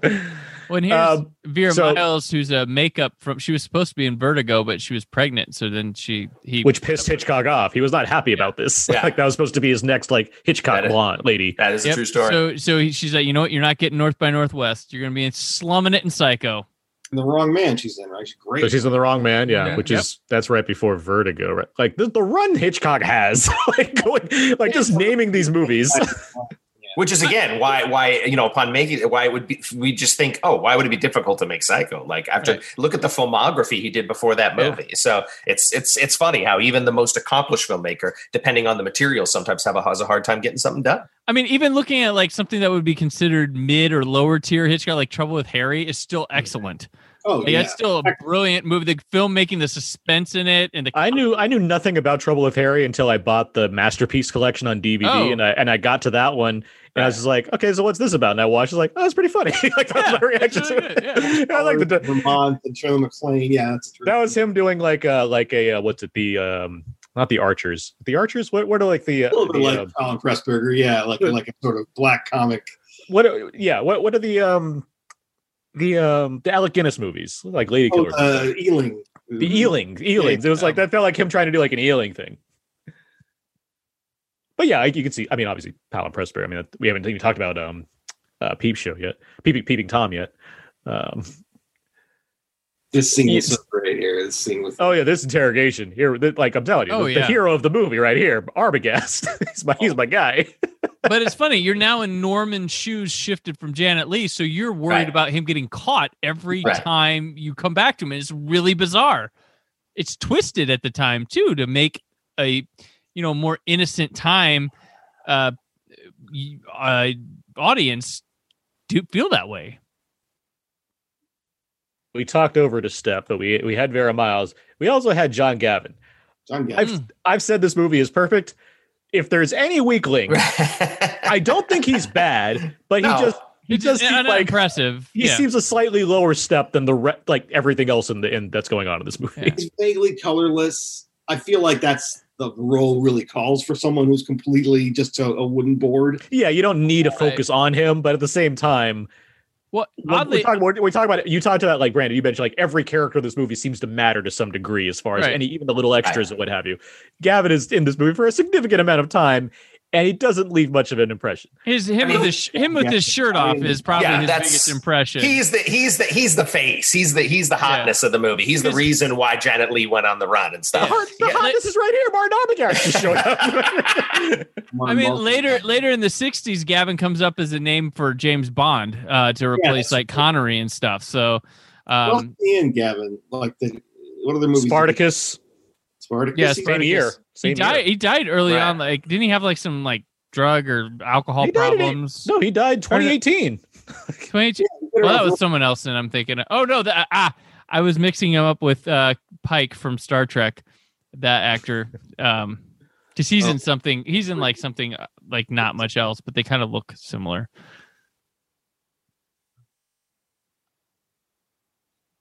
This dialogue, I mean, the whole script is great. I mean, just this back and forth. There's a mirror. But if you look at Perkins' work in this scene, like from the beginning to the end, it slowly starts to go down in terms of like energy, in terms of like confidence, and that was I think this is the scene where I found that Vince Vaughn was the weakest, because he it felt very one note, this scene, like very like and whereas if you watch Perkins in the scene, it's so layered, and hooking the audience, bringing them with you. And they dress Vaughn in a way that's like, okay, this guy's not right. Like they have him in like these tight clothes that don't really, and it's a bit. And you have William H. Macy, who I think is doing a great job of like being so good. All dialogue here. Here's the shots coming up right now. It's gonna be great. Macy's perfect. It's both a role that fits him and here we go. Like a known role of his for like the 90s. It's a tracking shot. I mean, it's so wonderful. Like the camera's under his neck. It's such like an Antonio shot or something. Like there's nothing like the closest you get is like probably like a velociraptor in a Jurassic Park movie from Spielberg. Right. Like that's it makes him look like a reptile the way he's chewing that candy, you know. And it's so aggressive. He's just aggressively chewing that candy, and it's and the shots are getting tighter on him. Like just like it was getting tighter on Marion. Like it's the world's closing around him now as he has to bullshit his way through a new story.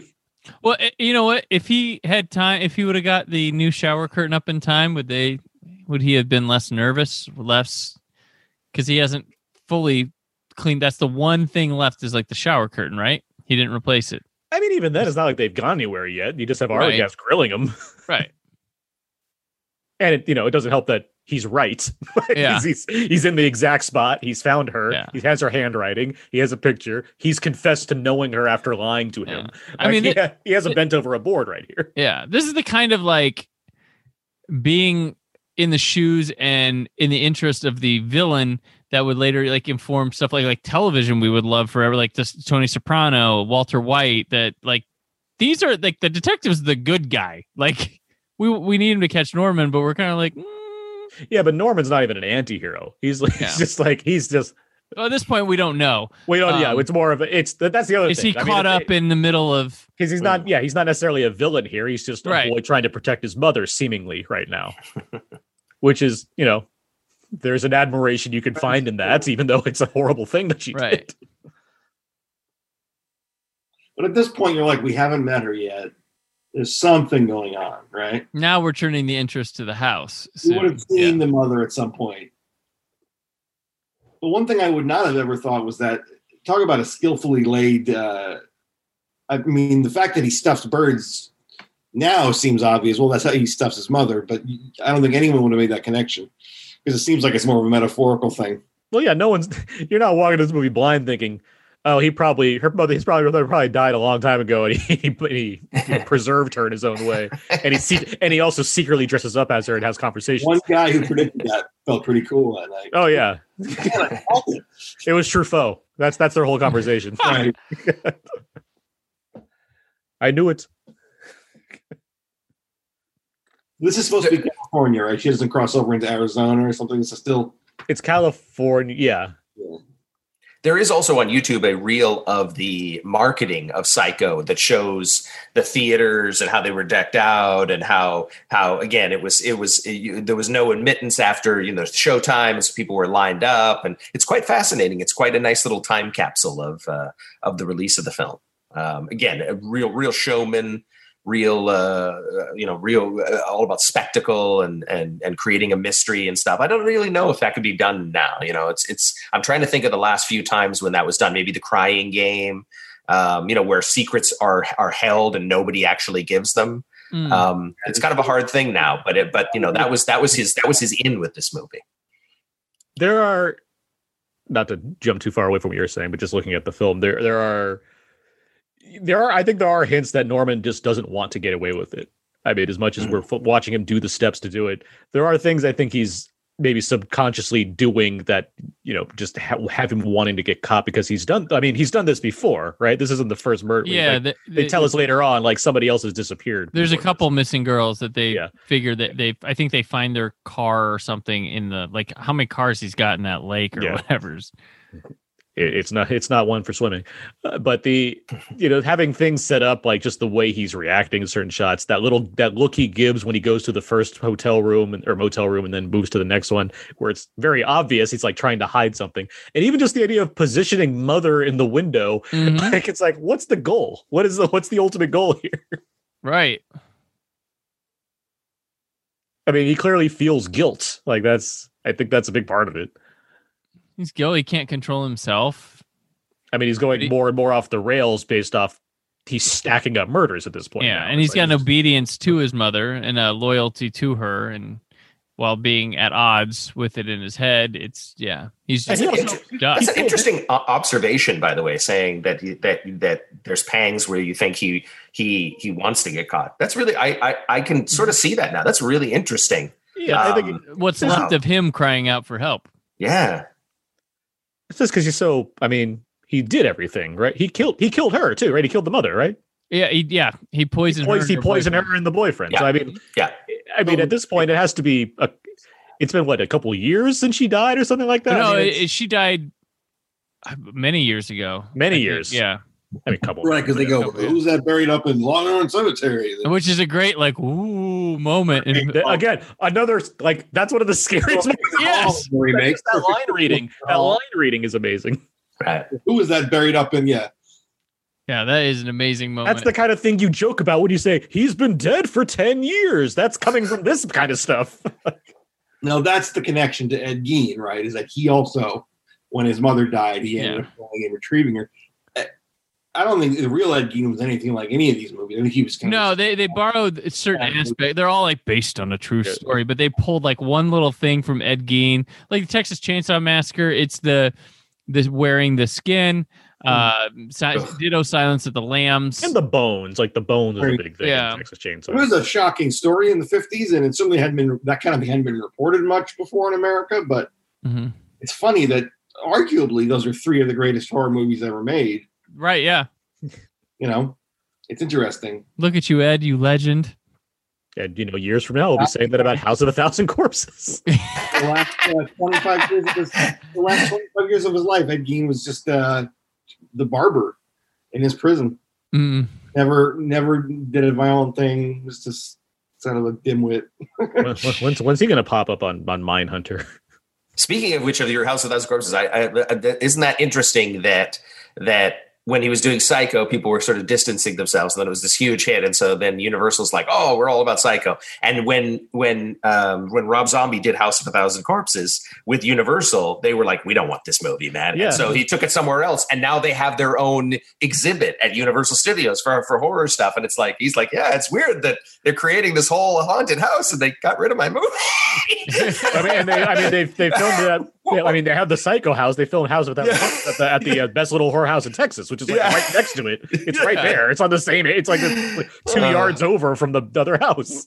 It's funny how the audiences decide what, the studio kind of weans and worries and thinks, oh, the movie's not great. And then all of a sudden the audience loves the movie. And it's like, oh, we love the movie too. It's like, let's talk about this a little bit. I mean, the Psycho, it's a classic now. And it was nominated for 4 Oscars, but wasn't a little bit of mixed reviews when it initially hit. Like it wasn't, definitely. It was like the runaway success wasn't there necessarily. But a lot of times when you get those old reviews, you get like a moral issue with like there was like a more moral sense to things rather than just approaching it from a film aspect. So a lot of old reviews that will have kind of negativity can come from that light. That we don't. I mean, but that applies to any era, though, Brandon. I mean, like whatever reasoning people those have, don't take too seriously now. There are always critics who are decrying what they see as the right. True.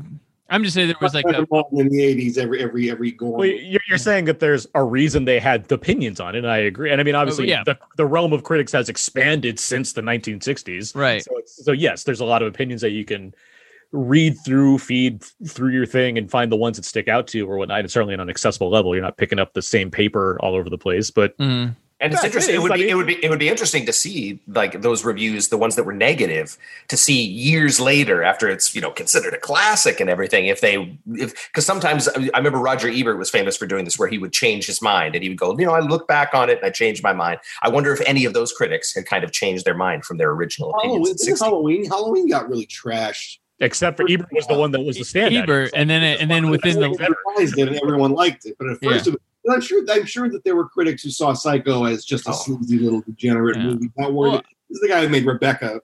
For Christ's sake. Blade Runner and The Thing, famous stories. Those now have really positive. Like if you go to Rotten Tomatoes, those are pretty high, but that's not accurate of what was when 82 came around. And The Thing was totally reactionary. This is too graphic. We don't want to. Because it's so gritty. The gore is. And it came out the same year as E.T. and everybody wanted the nice alien. That was the other thing. The contrast of movies coming out in the summer of 1982 was making a huge impact. Yeah, This shot's freaky, no matter as long as you don't know it's coming. I mean, come on, it's pretty freaky. The whole setup here is freaky because we've been away from this house forever, and there's some woman that's murdering people, presumably. And so now this guy's slowly stepping up the steps to the house. Now he's slowly in the house. Now he's walking up the steps, going even further into the house. And it looks so huge behind him. Like it's what really dimension of hell's about to, and now if you're sitting in the theater, this is terrifying. The above shot is just that's it. It's a jump scare. Yeah, you can't just go, oh, it's fine. So. Like Hitchcock's not using jump scares. And and of course the music and Jesus. Just how quickly she comes out. Nowadays it'd be it's not even that quick. Build. She takes like a little bit of a stroll and comes out of the room. But I mean, it happens quick. It's like as far as and it's motivated by not revealing that it's Norman. But again, it's hidden and styled so well that it doesn't feel like a cheat. Well, you're not thinking about it. You're not thinking this is probably someone in disguise. You're thinking, oh, the one that killed. There's no way to shoot that and not give up that it's Norman except from above. But also it's a great shot. So it's like I don't care about the fact that I'm not seeing the face. You don't care that he also got some narrative business out of the way. Yes, you're right. He's preserving mystery by being economical. And by the way, that score, I will say, obviously the score is iconic. I will say that I do think that the Richard Band sort of play homage for Reanimator that he did, I don't think it's a steal. I think it warrants and has its own kind of feel and vibe and everything. I like the Reanimator theme. Yeah, I like that. Yeah, I did too. It feels like it never felt like whatever ripoffs usually feel like. It didn't feel like that. It felt like something else. When you're already giving me like the greatest score in movie history and the greatest composer in movie history. I mean, there's so many things about this movie that are just John. Okay, we can say John Gavin is relatively stiff. This is I love this shot right here. This kind of possibly point out this movie is superlative. This is a great shot too. It's like the teaser trailer. Yeah, Norman Bates has been up to no good. Oh, a lot of drives to this motel, by the way. Like it doesn't seem like an easy drive, but they're like going back and forth at this point. Here's the thing. Another thing with Gavin, he doesn't have anything distinct. His look, he looks like every face from that era. Yeah, I mean, if you put a generic lead actor of that era, there he is. I mean, he looks like dime store Cary Grant. I mean, There's that's just why. so much going on in this movie. He kind of needs to be just the sort of dumb blonde. Yeah, I don't need his role to be more significant. It just Right. it stands out because of how bland it is to me. As far it's instead of standing out because It kind of looks a little bit like Sean Connery, so they're going to cast an American guy as James Bond. What was I saying? The fuck. As far as the remake goes, I mean, it makes me think that Viggo Mortensen, who's a very capable actor, it's a pretty. I mean, it works as far as thinking of him doing this means that he's very much tapped into the idea of doing a shot-for-shot remake, so he's dialing himself down. Well, he has the Hitchcock remake experience too, so. Viggo, I like Viggo in the remake. I like the idea he plays it more as he's a side of beef. Basically, no, I get what I'm saying. What I'm saying is Viggo's very talented. So the idea of him tapping into the idea of playing down in a way, I think that's interesting. It is. Because I don't think not visually, but I don't know that you would think that that would be a choice. Looking at all of the films he's chosen to make, that would be a movie he'd want to do. Because you'd be like, well, where's the meat? Where's the it is interesting that he would. At that point, he's on like a universal contract though. He's got like his Carlito's Way and Daylight, and he's like, all right. But even Carlito's Way, that was a great role. The one where he's in the wheelchair, I love that. That's a great role where he's overplaying it as a Latino. That's a great role. Yeah. That performance, Ola Lee.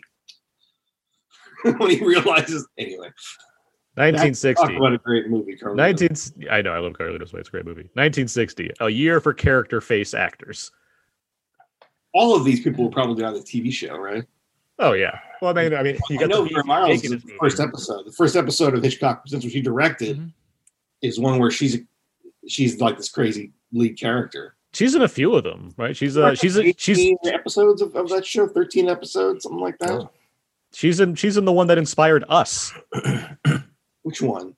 The one where there's a double. Oh. She's the star of that episode. Isn't that Twilight Zone? Oh, I'm thinking Twilight Zone. Not that bad. Yeah. I that. crossed my mind, and then I would go to Outer Limits for whatever reason. Outer Limits, which were a lot of those written by Joseph Stefano. There you go.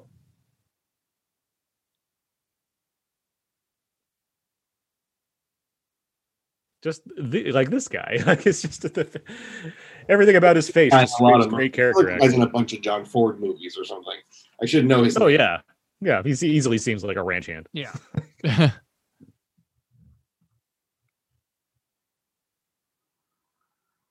Just great, because look at the idea of the composition, both composition and people's faces. The backgrounds are just backgrounds. It's just a house. Like, who cares? But it's the dialogue, it's the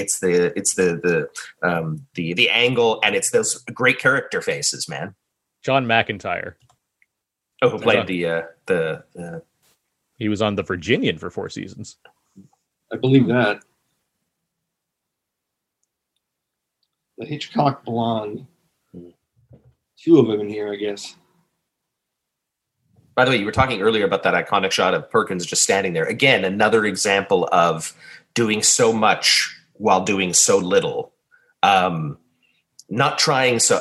There's something so beautiful about seeing work like that when somebody's not trying hard. They're just being the character, and that's that. Mm-hmm. Perkins just nails that, man. Oh, it's such a great moment. Something about the way he starts to carry himself from that Arbogast scene on. Yeah, he sees it as, okay, I got away with with hiding the body, but now it feels like, no, I'm getting away with a lot more than that. Well, he's slowly 100% becoming Mother. Like, he's transformation at the end of the movie is complete. That's right. It's great.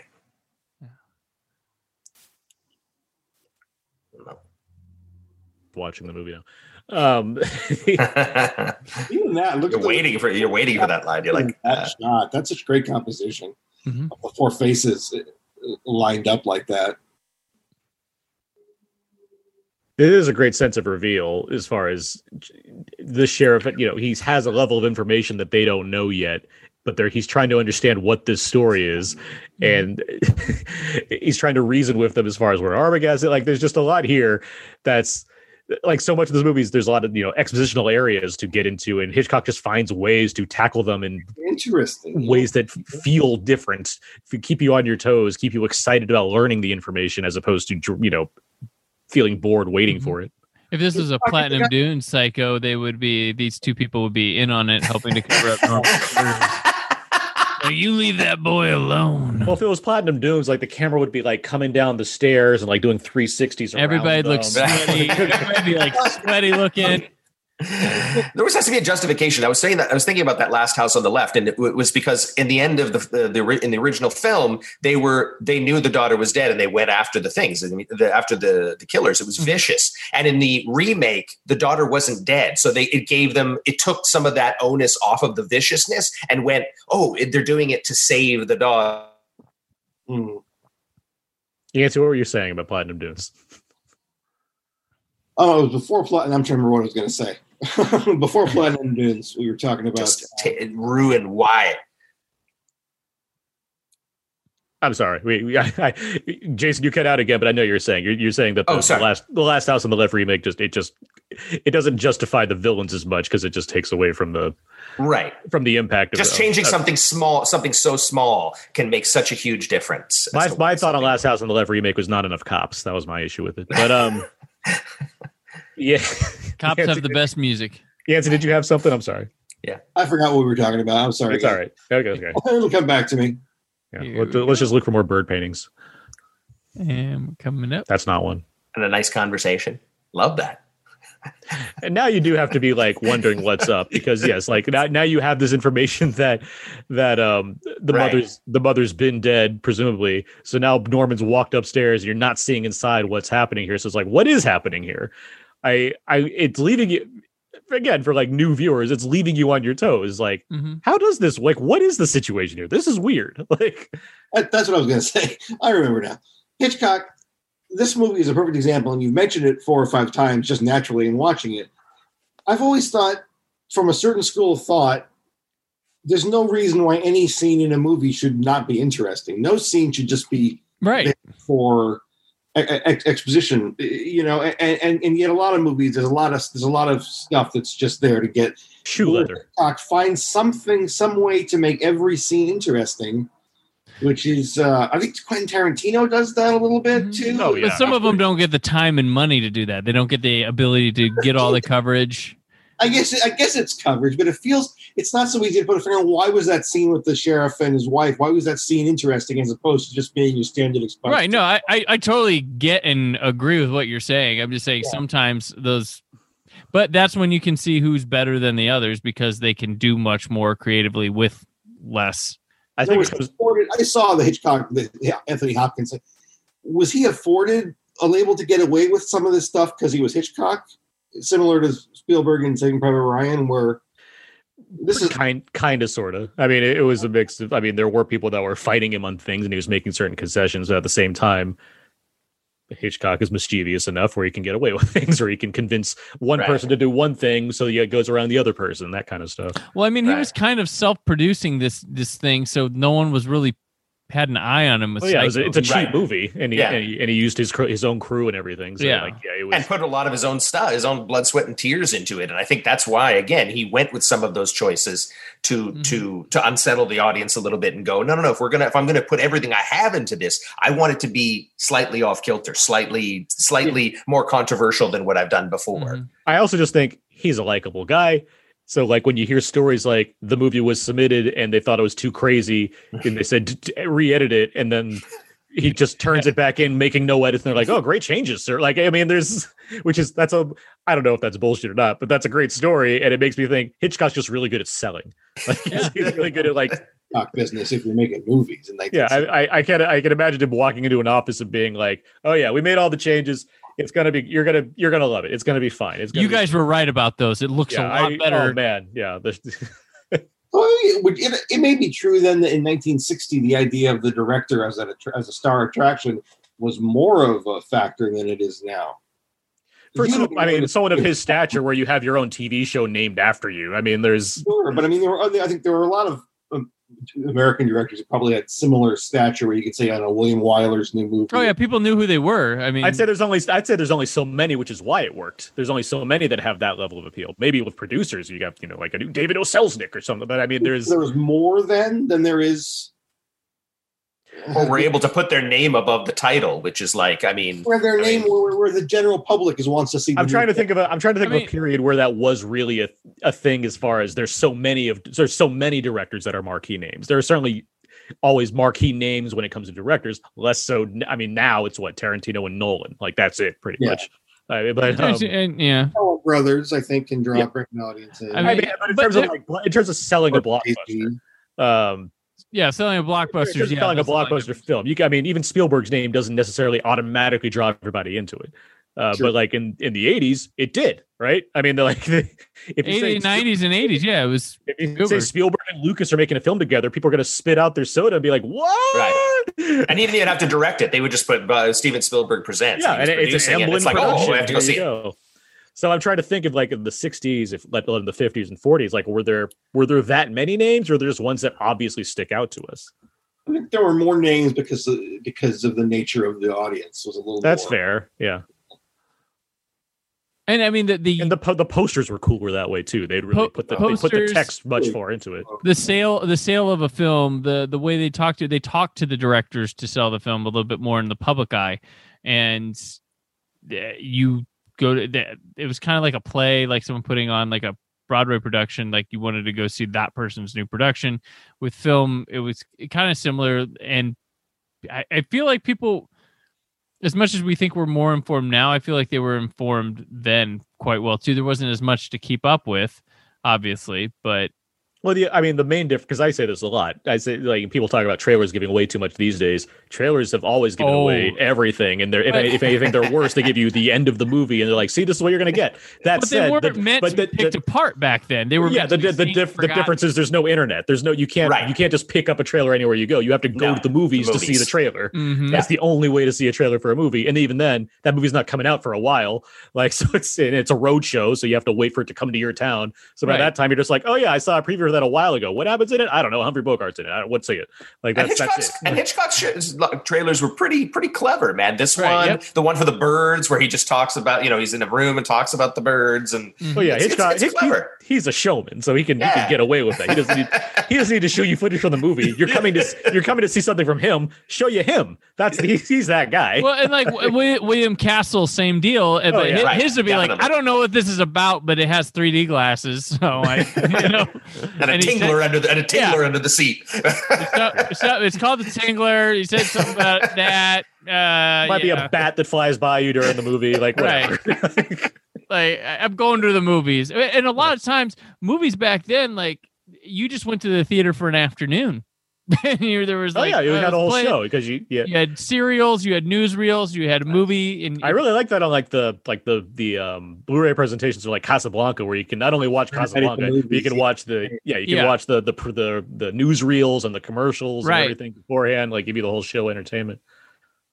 It was people's attitudes towards movies have just really evolved interestingly over the 100 years of movies existing. Mm-hmm. Well, yeah, now you want to see it so you can get to the end, know what happens. Yeah, now it's just a checklist almost with a lot of them. Now you kind of want to see it so you could tell yourself how you could have done it better and you could have made that money. And you don't want to have a conversation. You want to have one line to say about it, and that's it. This doesn't apply to everybody. It just applies to people that listen to this podcast. But I mean, it's still a thing where things have changed a bit, and it's unfortunate. People feel like a lot of times with like today's climate that they don't get enough development and stuff from characters because they need it in a drawn out 10 episode Netflix series. Right.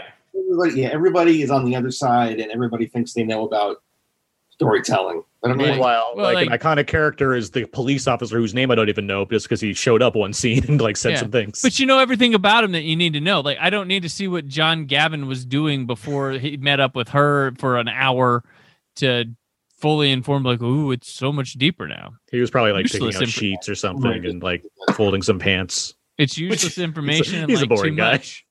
Which every medium has its, ups and downs, but I have even more respect for people who write film and create, those layers and those the legacy of what their work and that kind of stuff.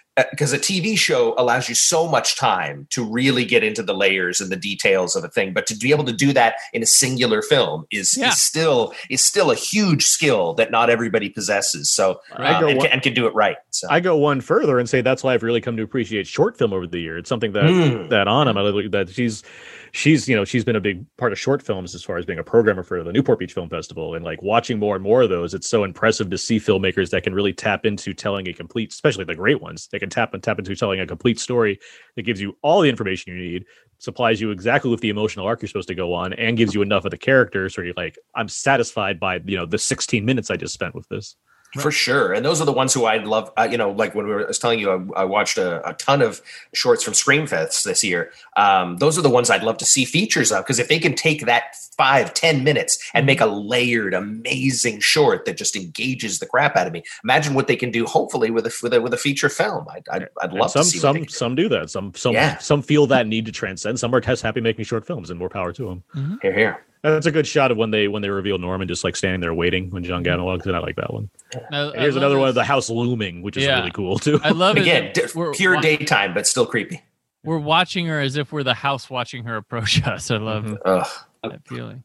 Because you like at this point, if I keep saying at this point, that means like you're in the theater watching this for the first time. At this point, you have some crazy woman maybe in the basement, I guess, and now the third person or the next person is going into the house, and so you're in the audience thinking, "Shut up, Vera Miles, and go back to the other way." Like no one needs to get in there. Nothing good's going to happen out of that.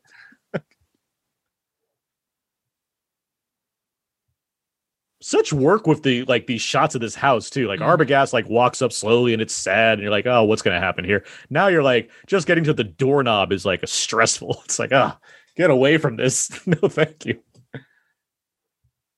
I always, when we watch any older movie, I always love to think, well, if you took an audience of smart, 18 to 20-year-olds, and you sat them in a theater and you showed them a great print of this movie, would they at a certain point get over the fact that there are certain things that market as dated?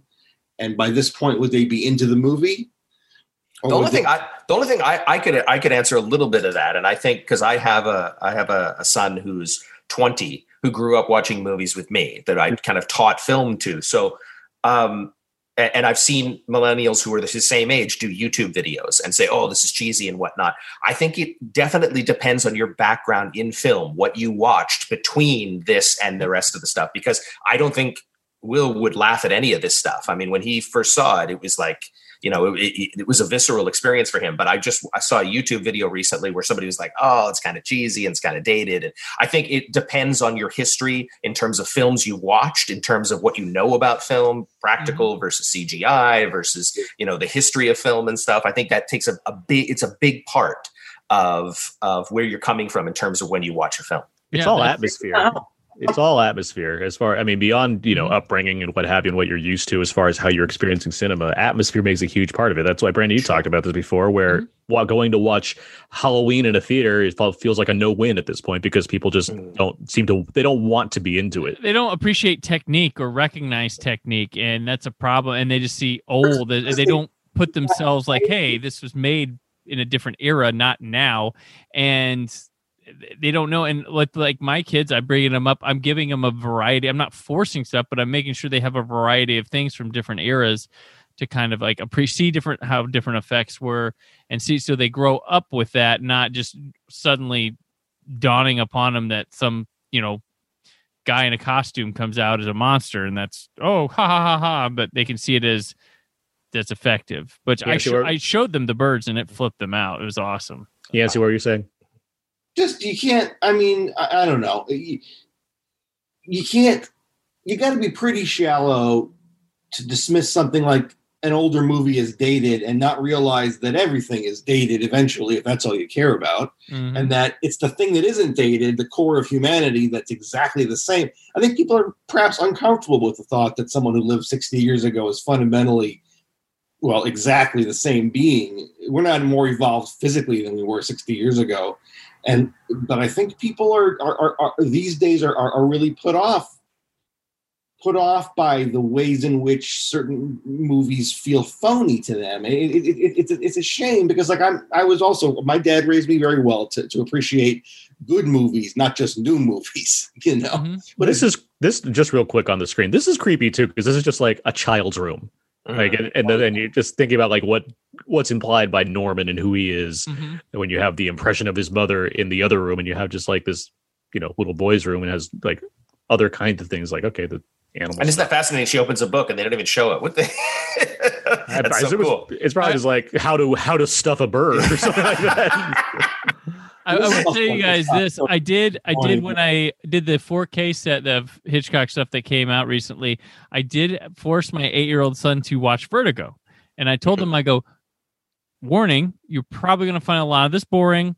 You might not be into it. Let's watch it now, and we're going to pick this up in like 3 to 5 years, and you're going to watch it again, and you're going to see something, and we're going to continue to come back to this movie because this movie unlocks things with the different age, stuff like that. And he was bored by it. He sat through it. He's like, okay, I'll do this. And he wasn't bored, but for the next week, he wanted to talk about Vertigo and reference Vertigo things, and he'll still make Vertigo references. So it did have a good effect on him.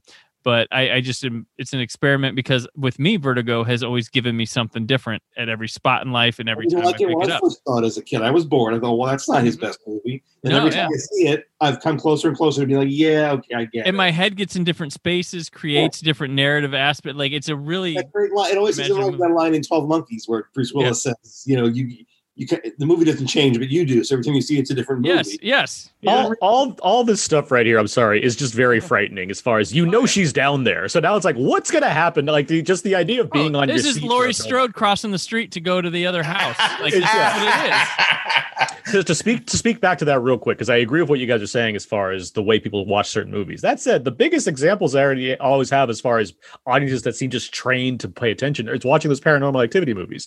I saw each one of those at a midnight screening because that was just the way to do it because it was really fun to watch that way. And everyone responded the right way you're supposed to. Mm-hmm. They had fun with it. This is great. By the way, the jerk when she turns and there's that little slight jerk. Yeah.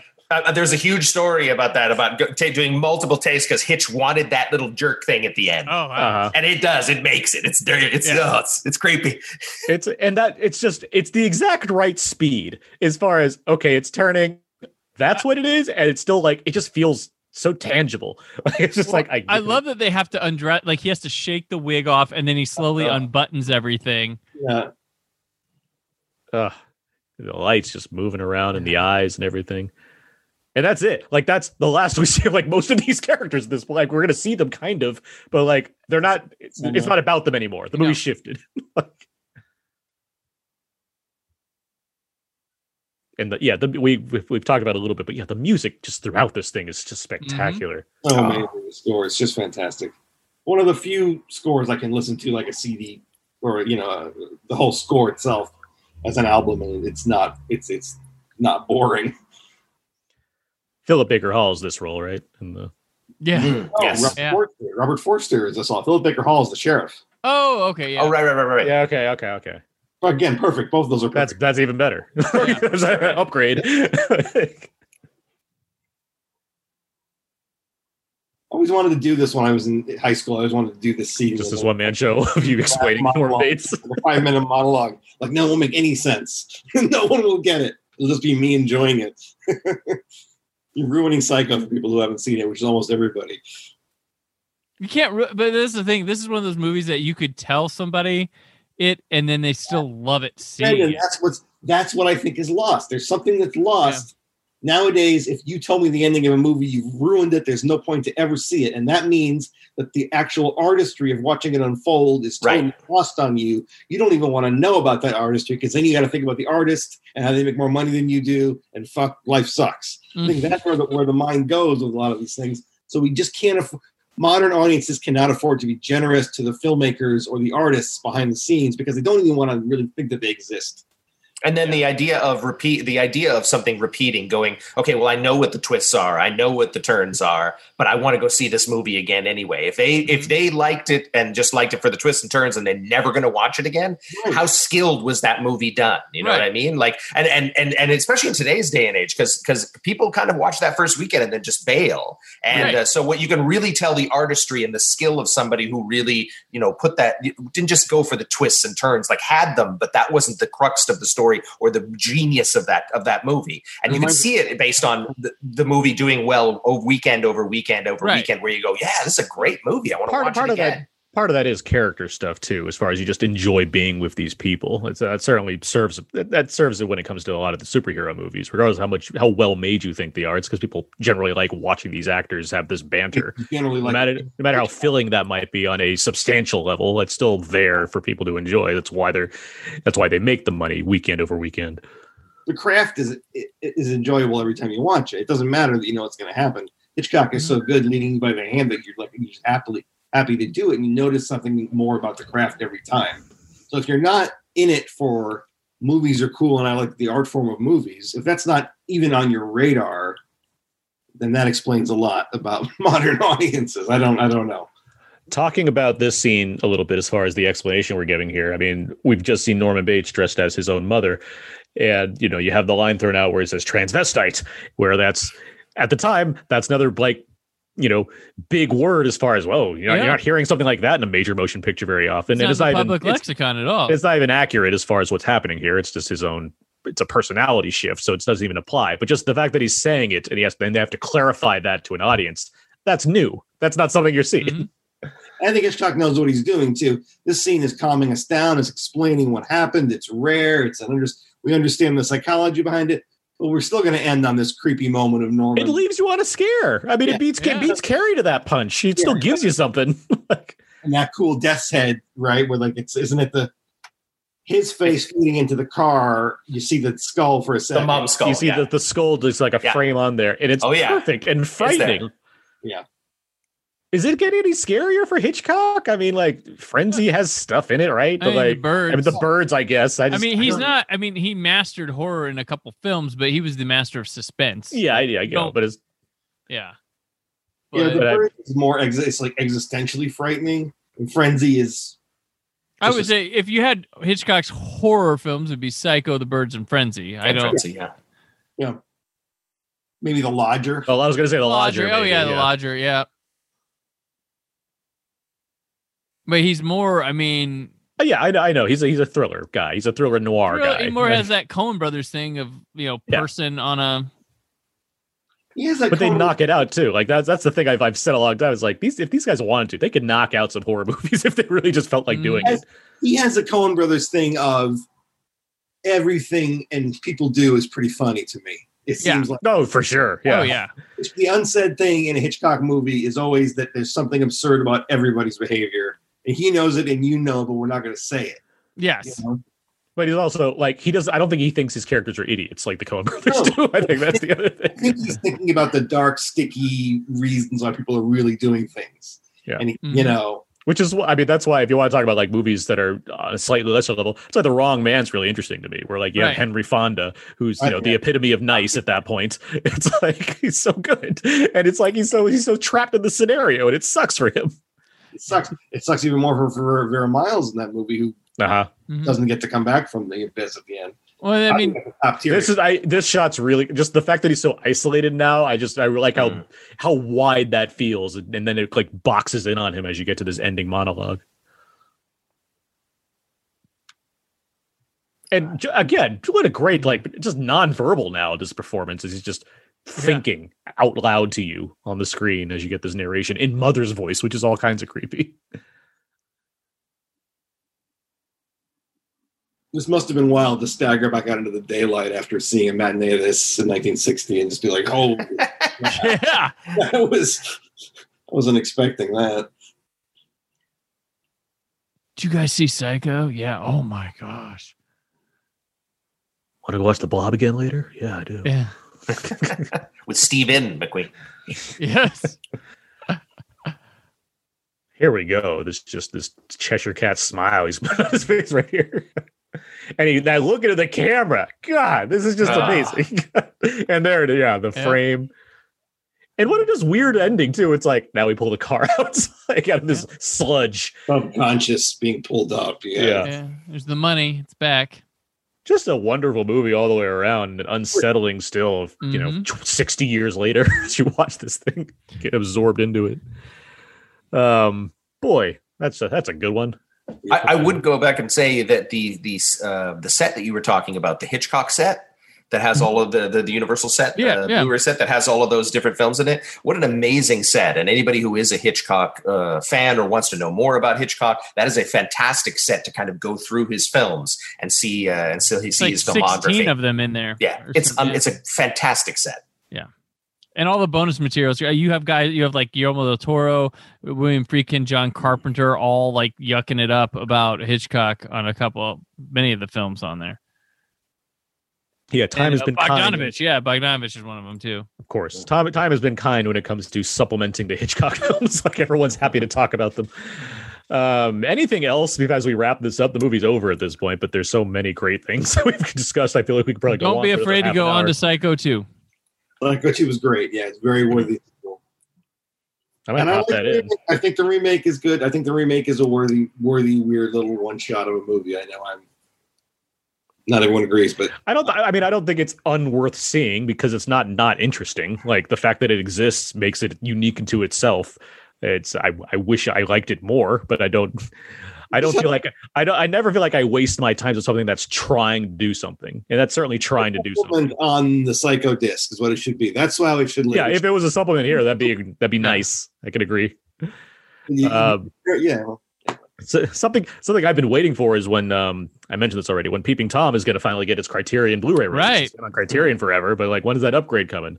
A movie that was equally controversial, so controversial, it got him fired. Didn't it? Like Powell was like, just like, we're out, you're out, get out of here. Like we don't want you anymore. Like that's how extreme that movie was. And it came out the same year. Has similar premise, similar idea going on. A lot of like shared themes. And it's a really good movie. That's the other thing. So it's. Mm-hmm. But we'll save that for the Powell and Pressburger retrospective that we're putting together when we talk. A matter of life and narcissist is what I'm going to call it. But that's going to do it for this commentary track. We've been talking a lot about Psycho. I hope you guys enjoyed. Where can people find your guys' work online? Let's start with Jason Coleman. Yeah, you can, same as these guys, whysoblu.com. Again, recently just covered all of the films at Screamfest, so all the features and all the shorts. So if you want to get the skinny on this year's horror crop, feel free to read that stuff. And of course, I'm also the founder of Flicks for Fans, along with my buddy Jimmy O. And you can check us out on Instagram, Facebook, and then we do have a YouTube page that has a Friday the 13th that we did earlier this year, a 40th anniversary immersive screening, and it's got a little video there. So if you missed it, you can check it out. And that's where we are. Yancy, let's shoot to you. Where can people find more of you? I'm thinking about starting something. I'm thinking about starting some sort of a podcast, or at least getting a job as the sideman on the Peter Parrish show, which is sort of I'm on Twitter, Yancy Jack, Facebook as me. I need to get more productive with this stuff, but right now these are my biggest outlets of these commentaries, so I love them. I got a 9-month-old son, my first child, so that's taking quite a bit of time and attention from my movie love, but not forever. Nice. Golf back. Brandon Peters, where can people find more of you? Twitter and Instagram at Brandon4KUHD, and Why So Blu for my Blu-ray reviews, and of course the Brandon Peters Show, my podcast, which about to turn into November, where I have a pretty big month planned, but I got guests, Sabina Graves, so she's a filmmaker and head writer over at Something Scary. We're talking Addams Family Values, which is the perfect turn from horror into Thanksgiving. It works. I got also John Roca from Outlaw Nation, Schmodown. We're talking Good, the Bad, and the Ugly. And author Prez Maxon, we're talking Day of the Jackal. So that's some of what's coming in November, and I've got a couple other things later in the month that are going to be fun.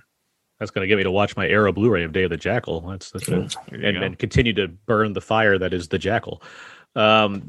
That movie's not good. You can find everything I do at thecodeofzeke.com, my personal blog. Everything I do ends up over there. I'm also writing reviews at We Live Entertainment, Blu-ray reviews at whysoblu.com, occasional film interviews over at Variety, and I'm on Twitter at Aaron's PS4. You can find this podcast everywhere you can find podcasts. Out and Out There Today. Find us on iTunes. Give us a rating and review. That'd be great. Our Facebook, Twitter, Instagram page, all that stuff, where you can find all those things. I want to thank you guys, Brandon, Yancy, and Jason, for joining me for the Psycho commentary track, the conclusion to our October 2020 horror specials.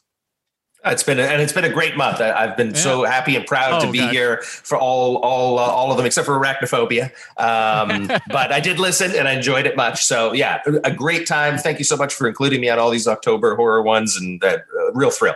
For sure. Always great, and then nice to end on one of the best movies we've ever done a commentary for. Yeah, exactly. No question. Nice. I was honored to be able to speak at all over the shower scene. Well, no, glad to have you guys here. Glad to do these podcast commentaries. For sure. Yeah. Glad to do these podcast commentaries. What's next? November?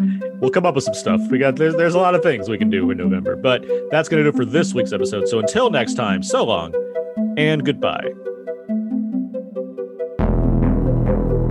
Thank you for listening. The Brandon Peters Show is a Creative Zombie Studios production. Produced by Brad Shoemaker and Brandon Peters. Written and edited by Brandon Peters. Announcer vocals by Jessica Alsman. Theme song by Metavari. Web design and show art by Brad Shoemaker with Brandon Peters. All music and clips featured in the episode are property of their respective studios, and no infringement is intended. Additional information on this and other episodes at thebrandonpetershow.com. For any inquiries, press opportunities, or sponsorship, contact mail at thebrandonpetershow.com. The show is available on Apple Podcasts, Spotify, or anywhere podcasts are found.